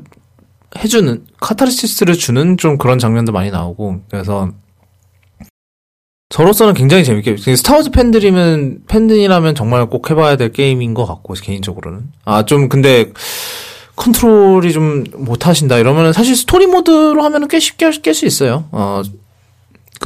처음에는 여전히 그래도 처음에는 좀 적응이 필요한데 좀 적응이 되면은 스토리 모드로 하시면은 상당히 쉽게 깨실 수 있고 그래서 뭐 한번 그냥 싱글 플레이어를 좋아하신다 이러고 그 뭐 스타워즈의 이런 오더 66나 이런 거에 대한 배경을 아신다 이러면은 한번 좀 해보시는 게 좋을 것 같아요. 요즘 그래서 사실 이제 올해가 이제 다음 달에 라이즈 오브 스카이워커 이제 개봉을 앞두고 있는데 그거에 맞춰서 지금 굉장히 그 스타워즈 관련 푸시를 디즈니 쪽에서 많이 하고 있죠. 뭐 지금 디즈니 플러스에서는 만달로리안 지금 열심히 하고 있고요.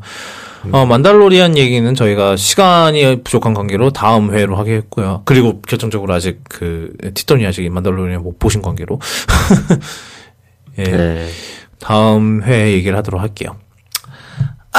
그리고 또 다른 리뷰, 영화 리뷰를 하는데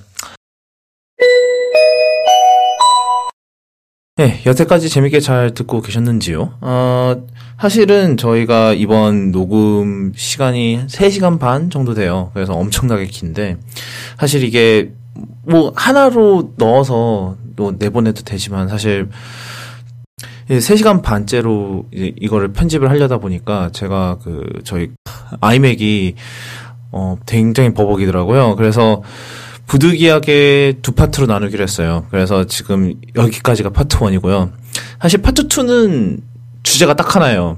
주제 딱 하나 가지고 저희가 거의 1시간 반 가까이 얘기를 한 것 같은데, 그래서 파트 1과 2가 동시에 올라가니까, 바로 이제 파트 2로 이어서 들으시면 될 것 같습니다. 네, 그러면 파트 2에서 또 뵐게요.